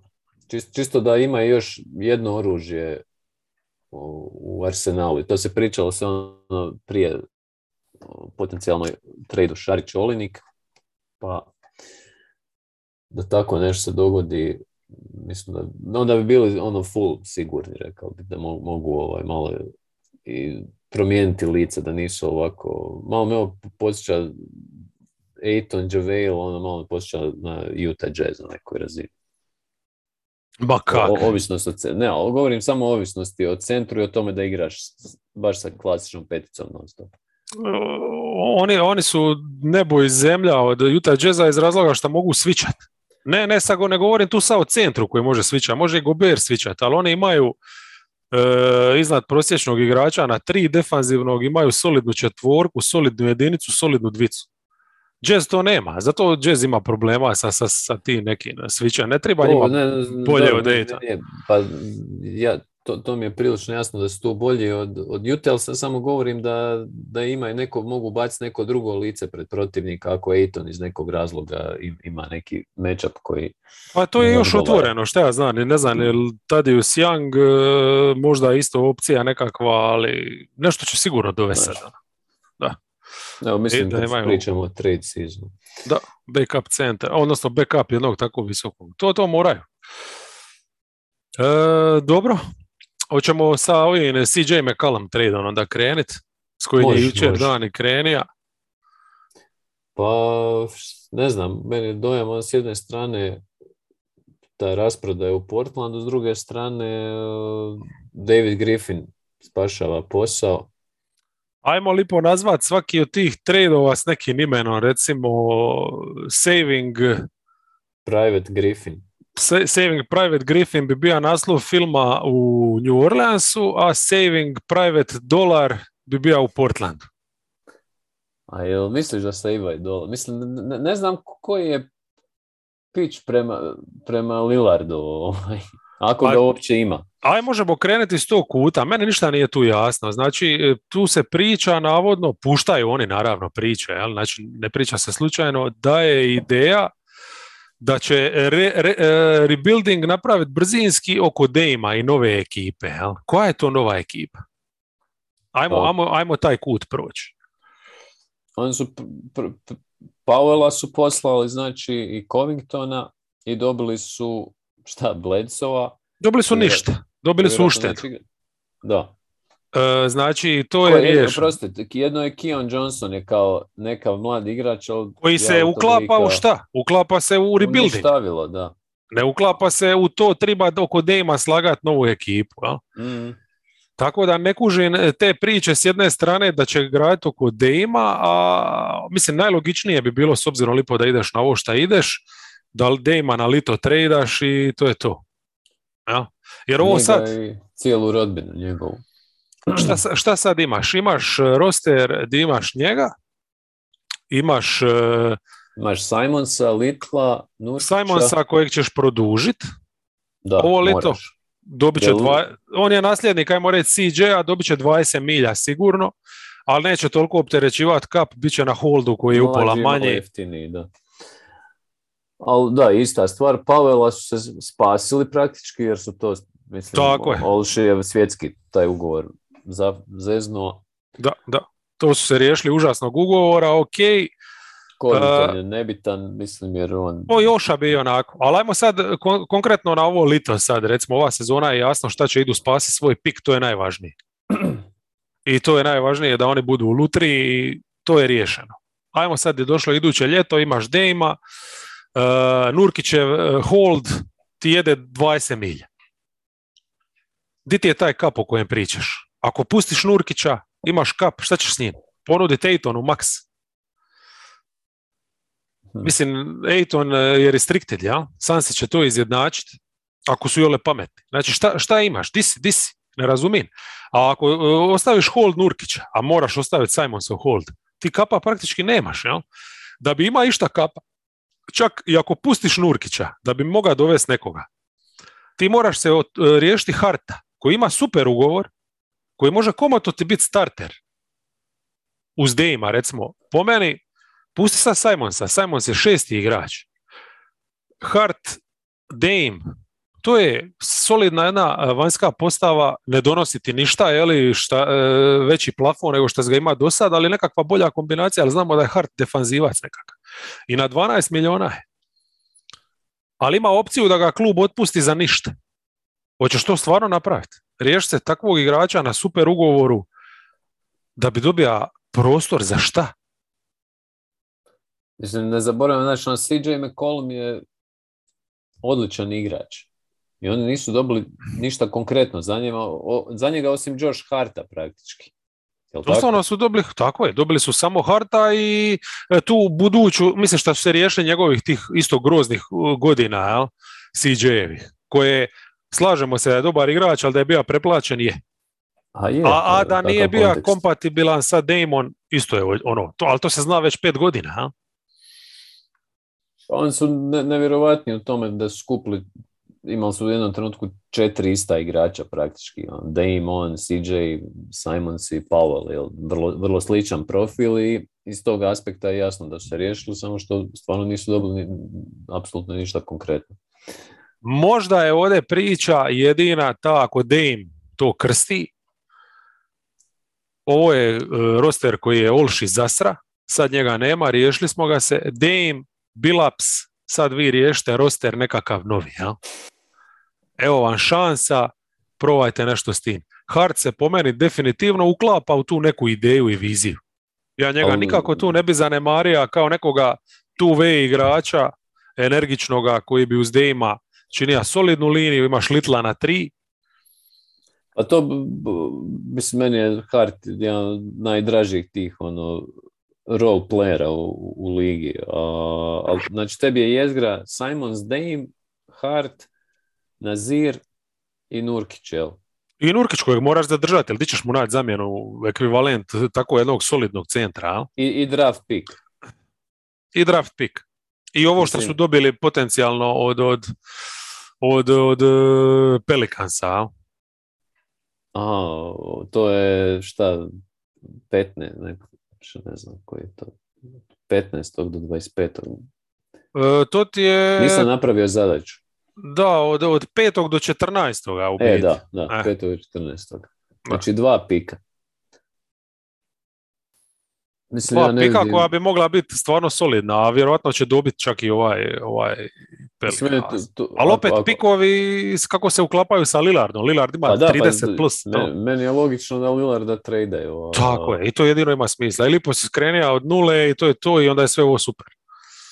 Ja jedno ne znam da li oni smiju njega tradati s jedne strane zbog navijača, zbog franšize, a zbog godišnjih karata, a s druge strane i zbog, mislim, on ima, 30 članova obitelji koji žive u Portlandu, tako da nije da se njemu baš ide. Ma ja kužim sve to, ali isto tako kužim situaciju da jednostavno ako ćeš graditi oko njega nećeš ništa napraviti i dalje. Ne, pa mislim, jer ova ekipa koju sam sad nabrojao, jer ona je mrvicu bolja od ove sada, nije. Znači, oni opet neće ući u najboljem slučaju se mogu boriti za play-in, što je... Da, opet možda mogu biti 6. recimo, pa izbjeći play-in, ako potpišu vrhunsku 4, jel, što je ključno. I moraju pogoditi na draftu igrača koji će odmah biti spremni pomoći, jel, a ne samo... Znaš, ne vidim ja, ta momčad meni kako, mislim evo da ih posere sad lutrija i da izvuku prvi pik pa uzmu Chet Holmgrena, ok, onda mogu imati nešto ala Cleveland, ovako možda mini renesans. Mršavi onaj. Tako je. On bi mogao biti 50% Mobley, ja? Mislim, Zion se sad tamo oporavlja od ozljede u nekoj oregonskoj šumi, pa ako bi mogao se hraniti sa Zionom, onda... A možda oni Ziona misle dovesti, ko zna? Da, ne znam zašto se on oporavlja u Portlandu. A Nike? Zadnje, to što sam čuo. Sjedište Nike-a, mislim, to je to. To ti je jedini razlog. I dalje od New Orleans prehrane. Ne, Portland je baš, mislim, da nema Dame-a, onda bi bio jasan kurs franšize. Ovako, s njim si ti pod pritiskom rezultatskim i onda imaš te mlade da 2 pika potencijalna. Mislim, znaš, ni Simons, ni Nazir Little, oni su zanimljivi sporedni igrači, ali nisu to ozbiljne druga, treća opcija u ekipi. Simons je po meni idealan ko 6. Little je ok 3 i sad ne znam, mislim tu 4 ako bi išao tražiti. Larry Nance Jr. kojeg su pustili, jel? A dobro, Larry Nance je ipak backup centar najprije u nekoj ozbiljnoj ekipi. Ali tu 4 neku koju idu tražiti, recimo s tim pikovima bili našli dovoljno neku očajnu ekipu pa da je ubace u svoj prostor, ja? nekoga, šta ja znam, Hornetsi, evo bez veze mi pada PJ Washington, ili sam razmišljao o njemu u nekom drugom kontekstu, da on dođe tu na 4 za par pikova, ali opet šta će Hornetsima pikovi? Ma mislim nebitno, ovako se samo možemo vrtiti. Poanta je da dok ne vidimo dalje poteze, ništa ne možemo reći konkretno, osim da su oni, što se tiče samog posla, napravili dobar posao, jer su dobili stvarno kvalitetan pik za igrača koji je bio jebeno precijenjen i mislim da je to u redu. I za Harta nešto mogu da... Meni je to okej, ne, daleko od toga. Ako bi to bio rebuilding, to je to, pa mislim. Ja.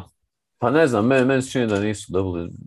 Ne volim ove trade-ove kad dobiješ 500 komada nekih disperziranih i sad taj pik, to je možda najvrijednije. Josh Hart je nešto konkretno. Evo, Alexander Walkera su već proslijedili u ovom novom trade-u. Da, u Utah. U Utah za Joe Inglesa, i za Elijah Hughesa. Da, mislim, suština je Joe Ingles je mrtav, Utah triba živo tijelo i našli su tipa koji je katastrofa, da im bude to. Joe Ingles je hodajuća, šuterska efikasnost, ova je suprotno sve od toga. Meni se ne sviđa ovo što je Portland napravio. Mislim, jasno mi je da su morali nešto napraviti, ali mi da su trebali za CJ-a nešto konkretnije dobiti. Za Paula mi je jasno. Paula se mora riješiti, Covington isto, ali CJ je predobar je to igrač, prekonkretan da bi, ne znam, meni se čini da je bilo desperatnijih ovih momčadi koji mogu nešto dati, ali dobro. Misliš da bi im da neko više od ovoga pika kojeg su oni dobili? A možda da dobiju nekog igrača koji može nešto pomoći. Mislim, u kontekstu ako Dame ostaje, meni je ovo premalo. Jer šta će Dame sad sljedeće godine uđe u slačionicu, ima 2 ruke? Ma dobro, to i dalje ne mogu uopće shvatiti to sa Damon i ostankom, da bi to bilo išta. Kažete, a to ti ovi 30, ne mogu oni potrefiti ugovor sa Hallom, da ih preseli sve. Dobro, dosta o Portlandu. Portland je sranje. Žao mi je jer mi je draga franšiza, ali ovo kako je vođena zadnjih godina. Ali dobro, mislim, to su baš jesu trade-ovi koji su sranje u biti kad gledaš između tih ekipa. Evo, kao da je od Pelicansa iz njihovog kuta išta bolji, ja? Po meni je odličan trade. Mislim, kad gledaš Griffinovu poziciju, frajer je spasio se. Pa, kako se spasio? Mislim, ulovit će play-in vjerovatno, ali to samo zato što su Kingsi prokleto nesposobni i što Spurse boli neka stvar za play-ina. Pa dobro, spasio se utoliko što je sezonu koja je pod tim oblakom Ziona ima potencijal je spasiti. Mislim da je to velika stvar. I ne znam, možda mislim, meni je super ova njihova petorka. I sad kad baš sam ih gledao, znači ovaj big ball njihov sa Jacksonom, Hayesom i sa Valanciunasom i to. I onda kad vidim da će Devonte Grahama zamijeniti sa CJ-om, to mi je izvrsna ekipa. Kako misliš da će Devonte Grahama zamijeniti sa CJ-om? Ti misliš da neće njih 2 igrati zajedno? Pa ja se nadam da neće. Mislim, zdrav razum mi nalaže da Upravo tako. CJ i Brandon Ingram vode igru, imaju zlato čisto u ovome malom Herb Jonesu i sa ova 2 visoka pokretna. Mislim, super mi je jer su dočekali su Jackson Hayesa, znači mali koja mu je 3. sezona, konačno ima neku ulogu i sve, ima mi smisla prvi put. I riješili su se svih ovih silnih loših bekova, mislim Nikela Alexandra Walkera i ovoga Satoranskog koji nisu nikad ništa dali to i za sljedeću sezonu imaš neke temelje. Nešto tu ima. Bilo bi super kad bi tako bilo. Znači, to je točno to. CJ, Ingram, bekovi, odnosno, ovisno kako ćeš gledati, CJ, bek, Ingram i Jones su ta nekakva krila. Jedan je play u napadu, drugi je play u obrani, ja? I imaš Jonasa u postu, imaš ovu, ili Hayesa na 4, ili možeš nešto drugo provati, nije bitno. u svakom slučaju to je Trey to Murphy, koji... šta u ovoj sezoni ima smisla, ali ja se bojim, jer zašto još ima smisla? Zato što Graham onda upada u klupu u tu ulogu Super, 8. igrač čovječ. Niklas Alexander Walkera. To je idealna rola za njega, a? Ne ovisiš o Alvaradu, da je raspoložen i da živi uopće još. Ne znam, ali ja sam nekako skeptičan prema tome. Iz kuta nekog gledanja, ako oni sad su zamijenili Josh Harta sa CJ-om, mislim, nisu izgubili, dobili jesu nešto. Jedan mali plus su dobili, ali su puno izgubili defanzivno, da taj napadački iskorak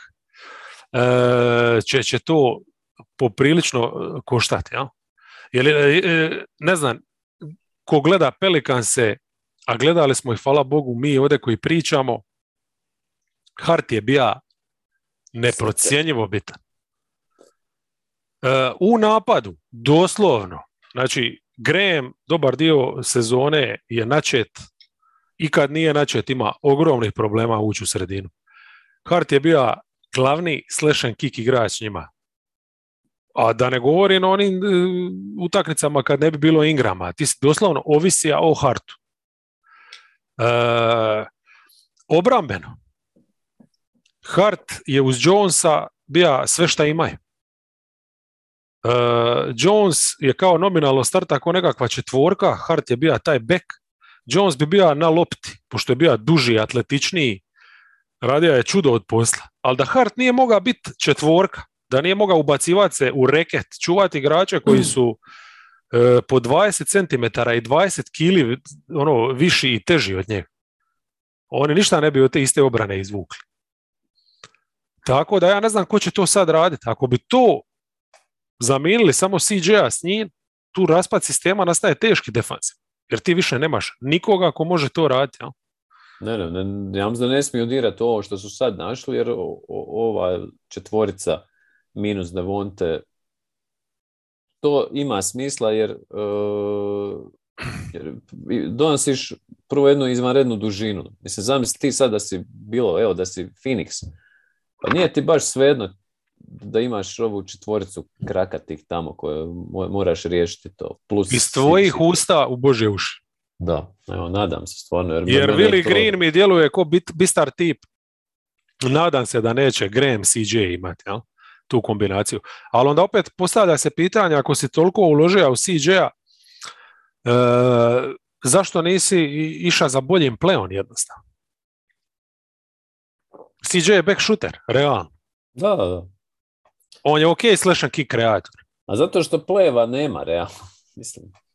Zato je i zanimljiv ovaj trade koji ćemo poslije ovo sljedeći komentirati. Dobro, a mislim, to bi svakako bilo i dobar uvod neki u iduću sezonu njihov, jer recimo od iduće sezone ako Zion odluči igrat košarku ili mogne igrat, onda imaš njega, samo upada u Hayesovu rolu, ja? Svejedno sad, Jonas Hayes ko će ostati na 5 nije bitno, ali imaš Ziona na 4, ajmo reći, a u suštini imaš Ziona kao playa, okruženog sa McCallumom, sa Ingramom, sa super. Herb Johnson. I s centrom po želji, vjerojatno zbog spacinga Jonas. Ali Hayes može pogoditi tricu iz kornera. Da, a upet je recimo Graham i Trey Murphy, treći koji godinu iskustva više ima, plus imaš za 9. čovjeka nađi Marshalla ili Alvarada. Pa ne zaboravi Kyra Lewis da se vraća. Tako je, on je šta je ACL sredio. Da. Mislim, pitanje je hoće li išta biti od njega, ali pokazuje neke naznake. Pa imao je naznake života za razliku od prošle sezone. I Nance još ima godinu dana. I Nance je tu, pa ovo je stvarno vrelo talenta. Dobro, ne bi sad baš išao tako daleko da je vrelo, ali... ako imaš 11 igrača, imaš 11 NBA igrača.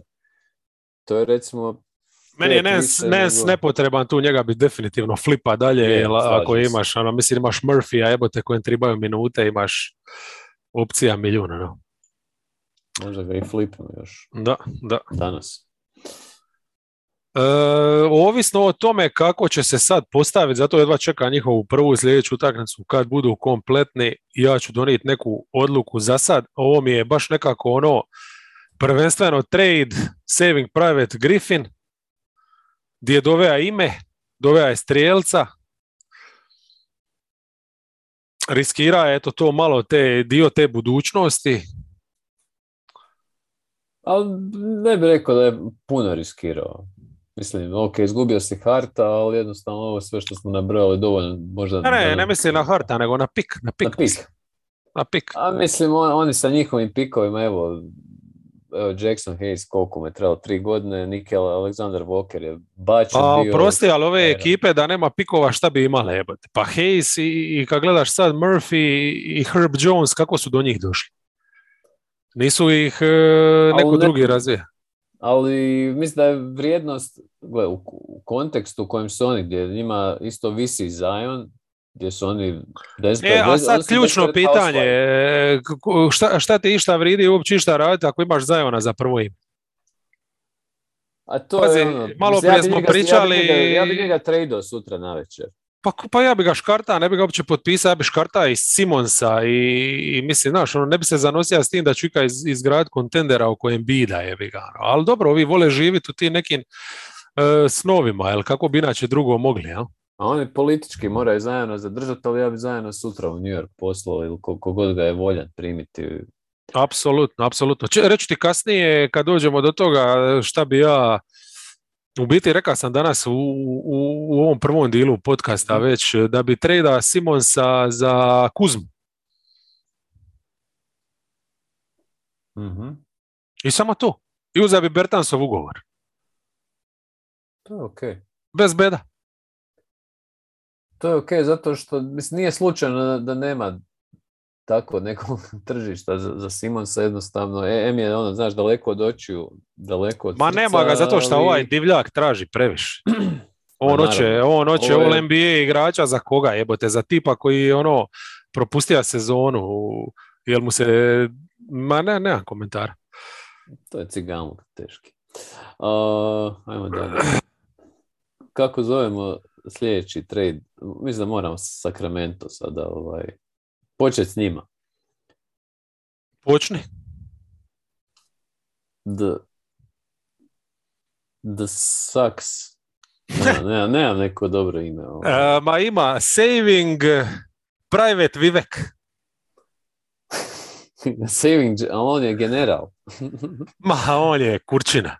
I šta bi rekao moj stari. I jel ovi trade-ovi su baš ono, vidiš da je to njegovo maslo... Pa znaš šta, užas. Neka Sakramenta. Pa čovječe, to je toliko sreće i radosti oni donose. Njihova uloga je, znaš, uvijek moraš imati dvorsku ludu. Ali kako možeš biti toliko izoliran od stvarnosti? Oni su kao antivakser, jebote. Ili ovaj ko čita Davida Icka i svača ga ozbiljno, neki tip. To je nevjerojatno da toliko si umobolan i u tom nekom svijetu da ne možeš shvatiti da ovakve stvari jednostavno ne radiš. Za što? Da bi bio 10. Pazi, NBA je play-inon totalno uništila svaku mogućnost da Kings ikad razviju kvocijent inteligencije. Ma super, play-in je zakon zbog ovakvih poteza. Ne bi se ovaj trade nikad dogodio da nema play-ina. Pazi, i koja je to sad bitka Pelicansi protiv Kingsa? Ko je očajniji, jebote? I Kingsi uspiju biti očajniji. Tamo što sam pomislio da su Pelicansi onako možda malo pretjerali. Eto. Ali pazi, ti si uspio upariti Beglija i Sabonisa. I Fox. To je briljantno. Beglija pusti. Begli će možda biti 6. igrač, ne znam, hoće li igrač, šta će. Ali imaš... Ti nemaš dovoljno... mislim, ovo je revolucionarna momčad iz tog razloga što će morati proširiti kvadraturu parketa, jer ti ne možeš... Jer u istoj zoni ti operiraju i Sabonis, i Barnes većim dijelom, i Bagley, i šta, Sabonis, Barnes, Holmes, Bagley, znači imaš 4 igrača, plus još, ako hoćemo tu Metu, a dodati Lena, mislim, to je cirkus potpuno, stvarno nevjerovatan kaos. Ajmo redan. Ja mislim da se stvar ovako odvijala, da je Vivek uzeo telefon, da je nazva Carlisle-a, reću Carlisle, jer mislim da on je onako tamo amenuje sad trenutno svaki potez. I reka, dajemo vam Foxa za Sabonisa. I da su Pacersi rekli, jebate, aj, dajte nam Tyresa za Sabonisa. Da su ovi kao rekli, aj čekaj, moramo razmisliti. I daćemo vam Justina Holiday. I oni su rekli, aj dobro, može jebati. Znaš, ono, kad neće Foxa, daćemo im Tyresa. Ali njima je to sve jedno, znaš. Oni ne kuže tu razliku, ja mislim. Pa, I Pacersi su napravili ono šta jedino ima smisla, di su riješili se igrača koji jednostavno nije igrač oko kojeg ćeš graditi, za igrača koji je kompatibilan doslovno sa svime. On je jebeni on je adapter. IQ. On je hodajući IQ, ali doćemo do njih i imam odlično ime za Pacersa. Wake up, it's a beautiful morning. Mislim, Carlisle jutros kad se probudio, sad koliko je sad 10, znači on je prije 6-7 sati se probudio. Šta misliš kako on raspoložen? Vrhunski. Super. Čovječ. Carlisle, čovjek koji je šaptač playmakerima, koji je od Jose Calderona napravio, da samo od sad ne nabrajamo sve igrače. Tip je, znači, kralj pick and rolla i sad je dobio tipa koji je tek pokazao neke naznake šta bi mogao biti. Hoće li Tyrese postati franšiza? Ajmo reći da ima par posto šanse da to bude. Hoće li biti all star? Mislim da tu čak ima priko 50% šanse da će biti. Možda neće biti, ali nije bitno. Ali ono što je bitno da je on košarkaš koji se uklapa bilo di. Jel imaš dominantnog pleja? Tyrese će igrati s njim. Jel imaš beka šutera koji ne može driblat? Tyrese će riješiti taj problem. Jel imaš ovo, jel imaš ono? Mislim, uklapa se uz sve. I to je ono što je ključno. Šta je ovo što Kingsi imaju sad? Ja to jednostavno ne mogu shvatiti. Znači, Sabonis ima 18, 12, 5 i to će on svaku večer donijeti. To uopće nije upitno. Ali da bi on imao ovih 5, a to su asisti, jel? Ti njemu moraš dati loptu u ruke. Jel' tako? Ma ne, mislim... Kakav je Fox bez lopte u rukama? To su sve igrači ograničeni u tom smislu da im, ovo što kažeš, treba im lopta u rukama, a opet s tom loptom nisu dovoljno dobri da naprave da te u play-in ubace. Dovoljnu razliku da te ubace makar u play-in. To, znači, to svaka priča i to je problem mase igrača.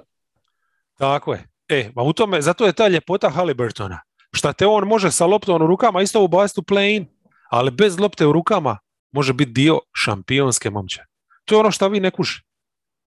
Ti igrači ala Mikal Bridges i slični vride više od jednog Foxa 100 puta. Jer Foxova ima 1.000.000. Svaki kurac može biti Fox. Daj mi 30 lopti po utakmici, atleta sam i ja ću biti Fox. EU kultura i potiče takve igrače zapravo. A Mikal Bridges, koji će sutra imati prsten NBA šampiona, njemu je dovoljno 10 lopti da bi bio šampion.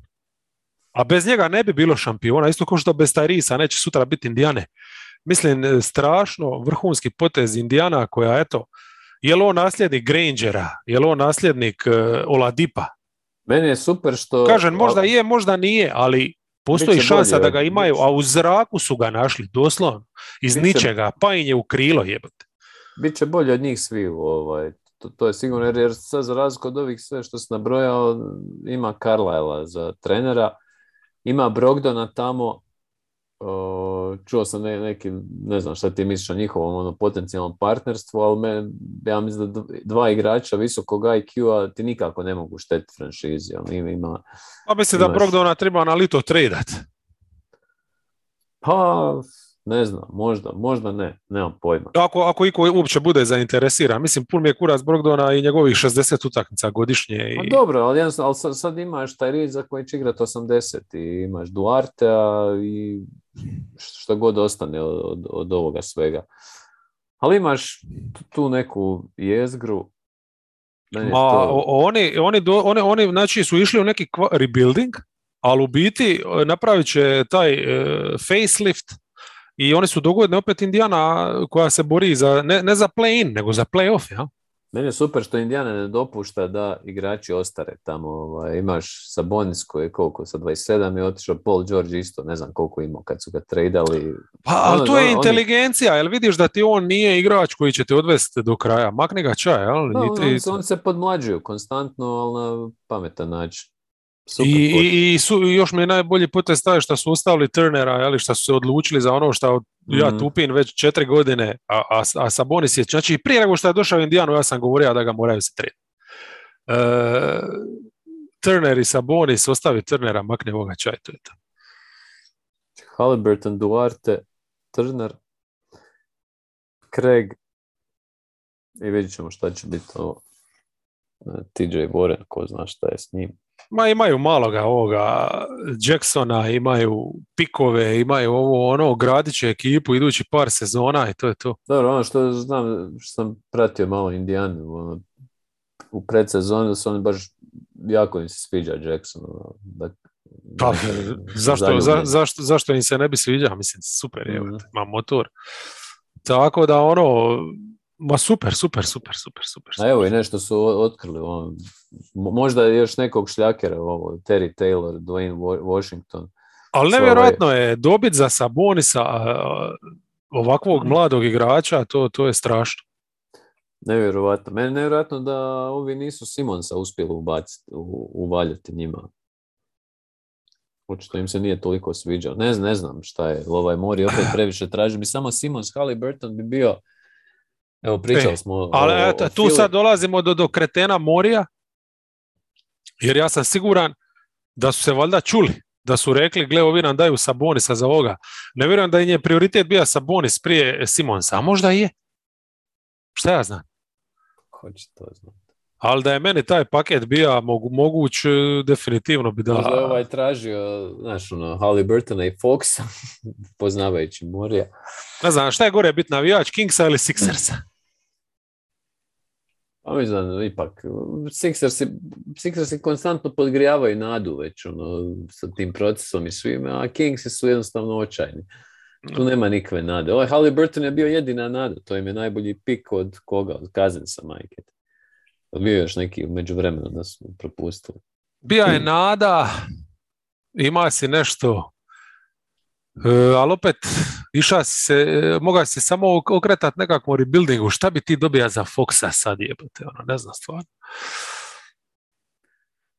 Mislim, tu je i taj kontekst gdje Fox, sjećaš se kada je došao u ligu, on je bio nekakva naznaka agresivnog obrambenog igrača, iz te obrane više nema nigdje. Bio je kao two-way play oko kojeg si mogao možda nešto graditi, da te neko ne satere u obrani, međutim sad je to jednostavno smo to zaboravili koliko je on zapravo nekonstantan. Nemam druge riječi. Ne znam. Umjesto da ostave, a dobro, mislim, kažem ti, siguran sam da Indiana ne bi uzela Foxa za Sabonisa i oni su jednostavno, eto, da naprave nešto, da ne naprave ništa, napravili su sranje. A ponekad je bolje ne napraviti ništa nego sranje, ali dobro. Samo kako ove brojke sam izvadio. Slušaj sad to. Ajmo. Fox ove sezone za tricu 26%, u karijeri 32%. Sabonis ove sezone za tricu 32%, u karijeri 32%. I tvoj ljubimac Begli 24% ove sezone za tricu, u karijeri 30%. Znači čak i da Begli ne bude na parketu, oni imaju prvu i drugu opciju koja će vrtiti većinu posjeda, ići ili kroz jednog ili kroz drugoga. To će biti najveći potrošači. Znači, to su potrošači koji trebaju, to je čista matematika, evo, ne treba ti tu nikakva mudrost, to treba osnovna škola. Da bi funkcionirali, oko sebe mora imati 4 šutera. A oni će imati oko sebe takve crne rupe i onda još sad nek imaju jednog od ovih igrača. Evo Harrison Barnesa kojeg se spomenuo, di je njegova košarkaška karijera, on je ušao u ligu kao nekakva trica, pokazalo se da niti je atleta, niti ima vještine. Di je on izbrusija svoju NBA karijeru, odnosno rolu? Na kojoj poziciji? Na četvorca, pa to je ono. A di će sad ići? Iće u trade neki. Ne, ali recimo, ako bi, jel ostaje na 4 ili se šalta na 3 da bi mogli igrati sa Beglijem i Holmesom uz Sabonis? Može centra igrati. Mislim, to je bilo prepromučurno za Gentrija. Ne, ali pitam te ozbiljno za Barnesa, jel ako ga staviš na 3, šta si dobija, kužiš? A dobio se neki možda big ball neki. Ništa, taj big shit si dobija, čovječe. Pazi, znači čovjeka koji igra tu rolu, jedino tu di igra, ti si njemu se oduzea minute ako misliš da igra. Šta Holmesu si da ugovor, jebote voliti. Šta sad s Holmesom? Evo, sad mora istrčati 5 najboljih Kingsa, znači, iako je to oksimoron po defaultu, ali evo, pretpostavljam da je to Fox, Mitchell, dobro. Barnes, Sabonis Mitchell, koliko Holmes. Mitchell šutira tricu? Pa vjerojatno 17. Isto tu negdje, oko 30 ili što. Čekaj, baš ću pogledati. Uopće mi se ne da otvarati njihov basketball reference, jer će me zabolit oči. Da vidimo. Davion, 32%. Pa dobar je.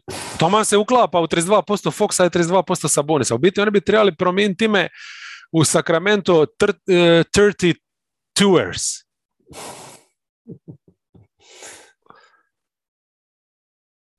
Ajde na broj 5 Kingsa, na broj Fox Mitchell.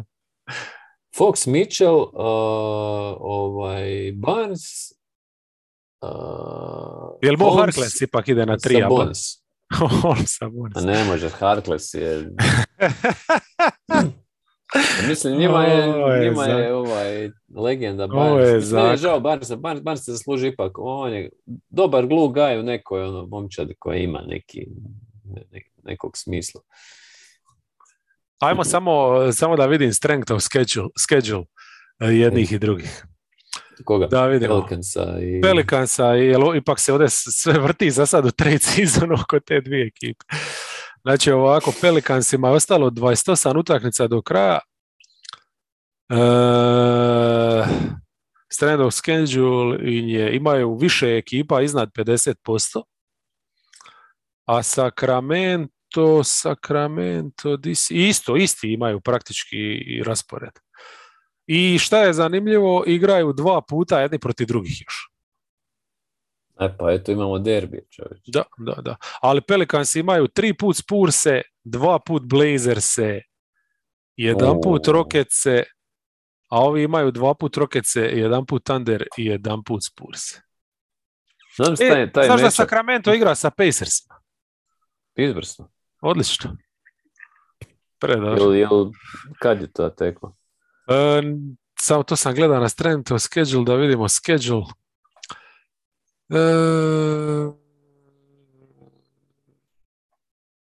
Sacramento, Indiana, 23.3. Hoćemo ići u Indianapolis. Može. Rezerviraj karte, to je to. Taman je između ova 2 školska praznika. Ne znam. Čekaj, napad. A nismo se dotakli ključne stvari Fox Sabonis partnerstva. Obrana. Ma ne, pa to će gorit. To će biti toliko ulaza pod koš. Recimo, ne znam, igraju protiv Memphisa, ali to bi Ja mogao napucati ove svoje onako visoke brojke oko koševa zabijenih iz reketa. Ne igraju. Srića njihova. Ali ne znam, ovo za Foxa... Booker, recimo. Booker ne bi nijednu tricu trebao paliti protiv njih. Igraju sa Sunsima. I to 2 utakmice imaju protiv Sunsa. Evo, tu će Booker 35-icu lagano. Ovo za Foxa što si rekao da je ušao u ligu ko neki igrač pa je pretvorio se u tu linčinu šta je, mislim to je kriv čisto taj sustav koji je proizveo tipa umjesto od kojega da traži da se dokaže, serviramo je novac za nekakav kvazi potencijal kojeg nijednog trenutka nije pokazao, jer on u svoje 4 prve godine nisu to bili neki iskoraci, mislim. Ali na stranu Fox, je li, sa svojim egom i karakterom, on može actually obraniti. Recimo, stvarno, ja sam od njega očekivao da će biti jedan od boljih na lopti braniča. Ali Sabonis, jednostavno, on je čak good guy, ja? On ima karakter, ima srce, ali on jednostavno ne može ništa. I ja ne vidim šta tu Sacramento, koji znamo kakva je obrana bija godinama, dobiva. Znači to u napadu, oni su čak, i sad je napad bolji dio njihove igre. Uvijek je, jebote, mislim. Da. Tu je u ovim sezonama, pa oni su lani, ja mislim, bili tipa top 10 ili tako nešto. Pod Voltonom, jel? Napadački. Moguće, ne sjećam se. Možda ne im. Tako da...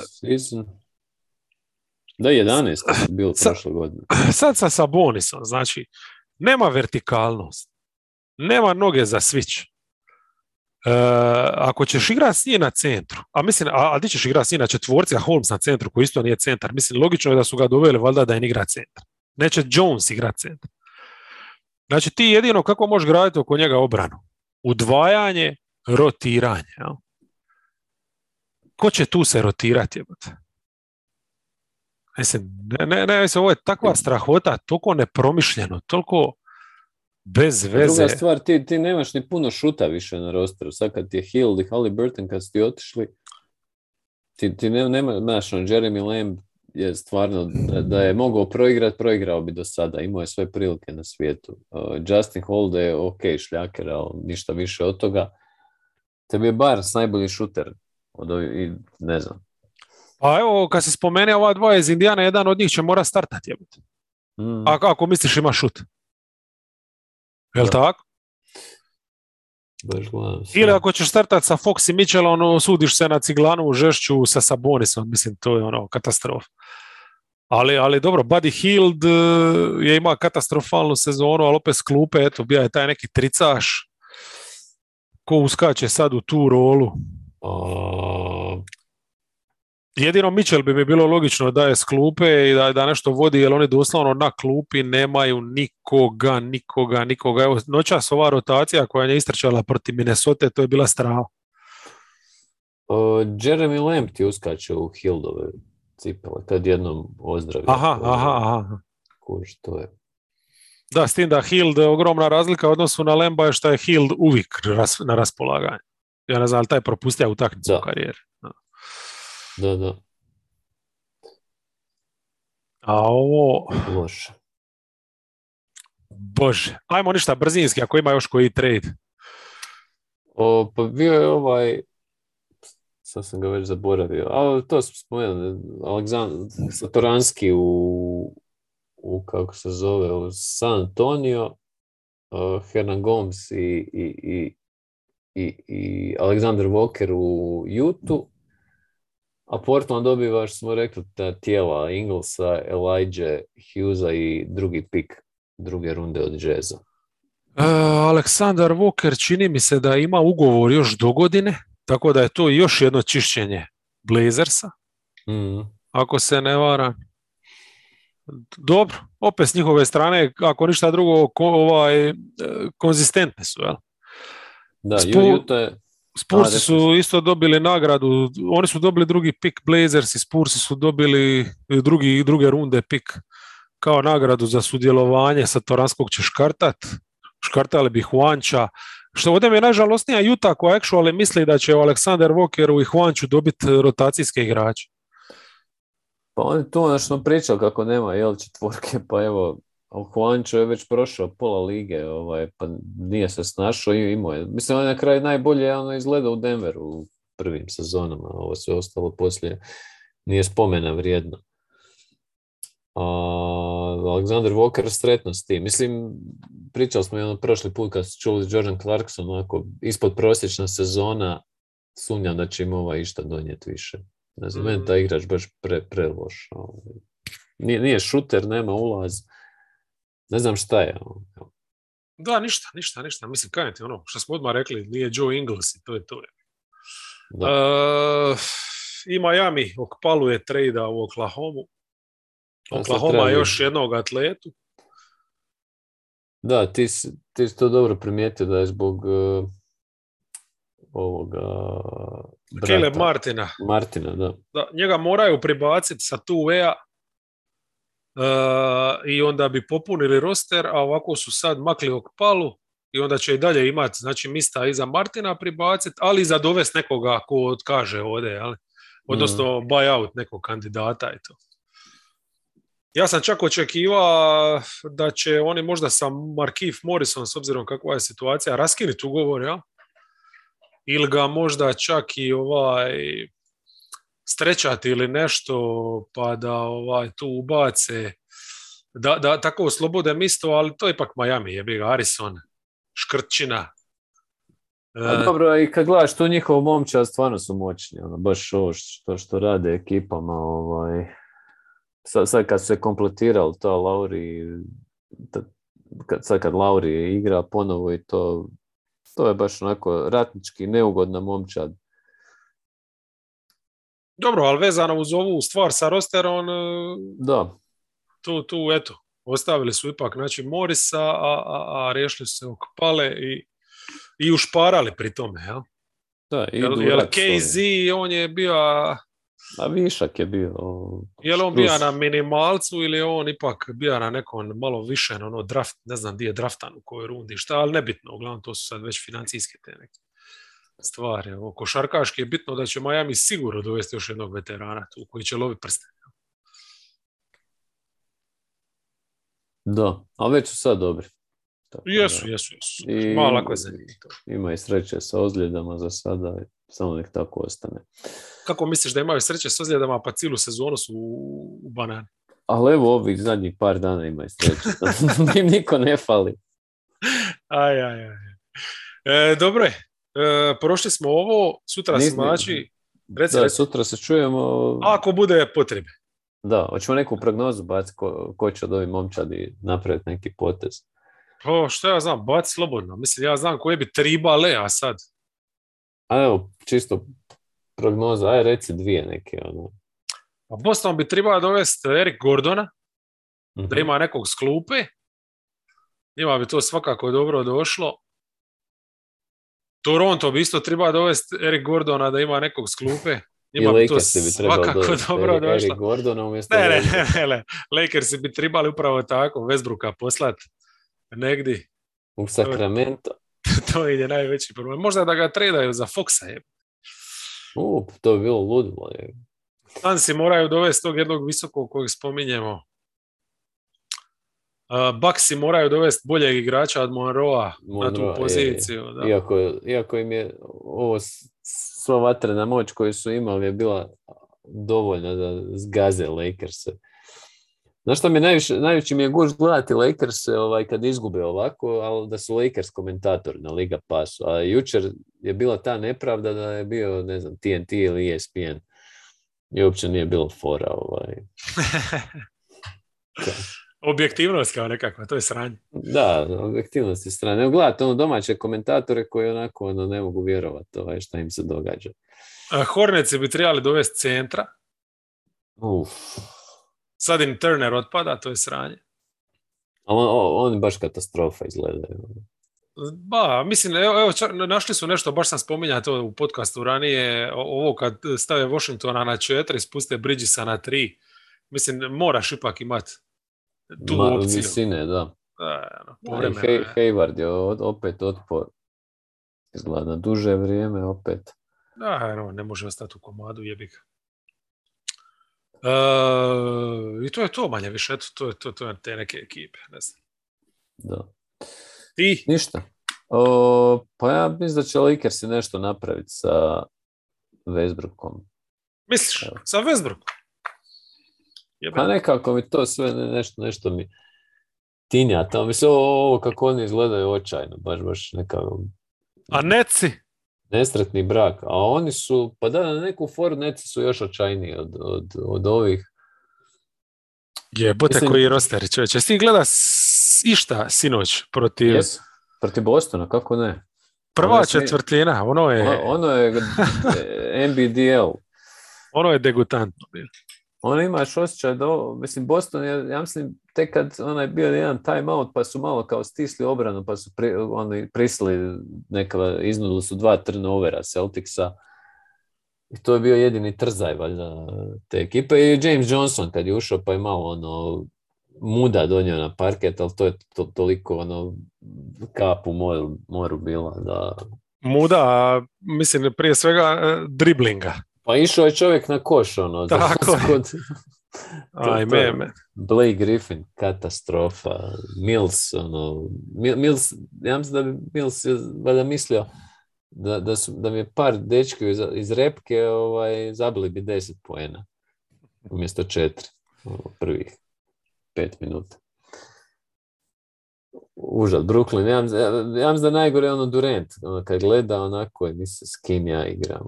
Boli ga briga, on se napuši, sve mu je dobro. Ništa nema novoga. Ajmo ča prije nego što bude neki trade. Može se čujemo sutra. Može. Ljudi, uživajte. Bye.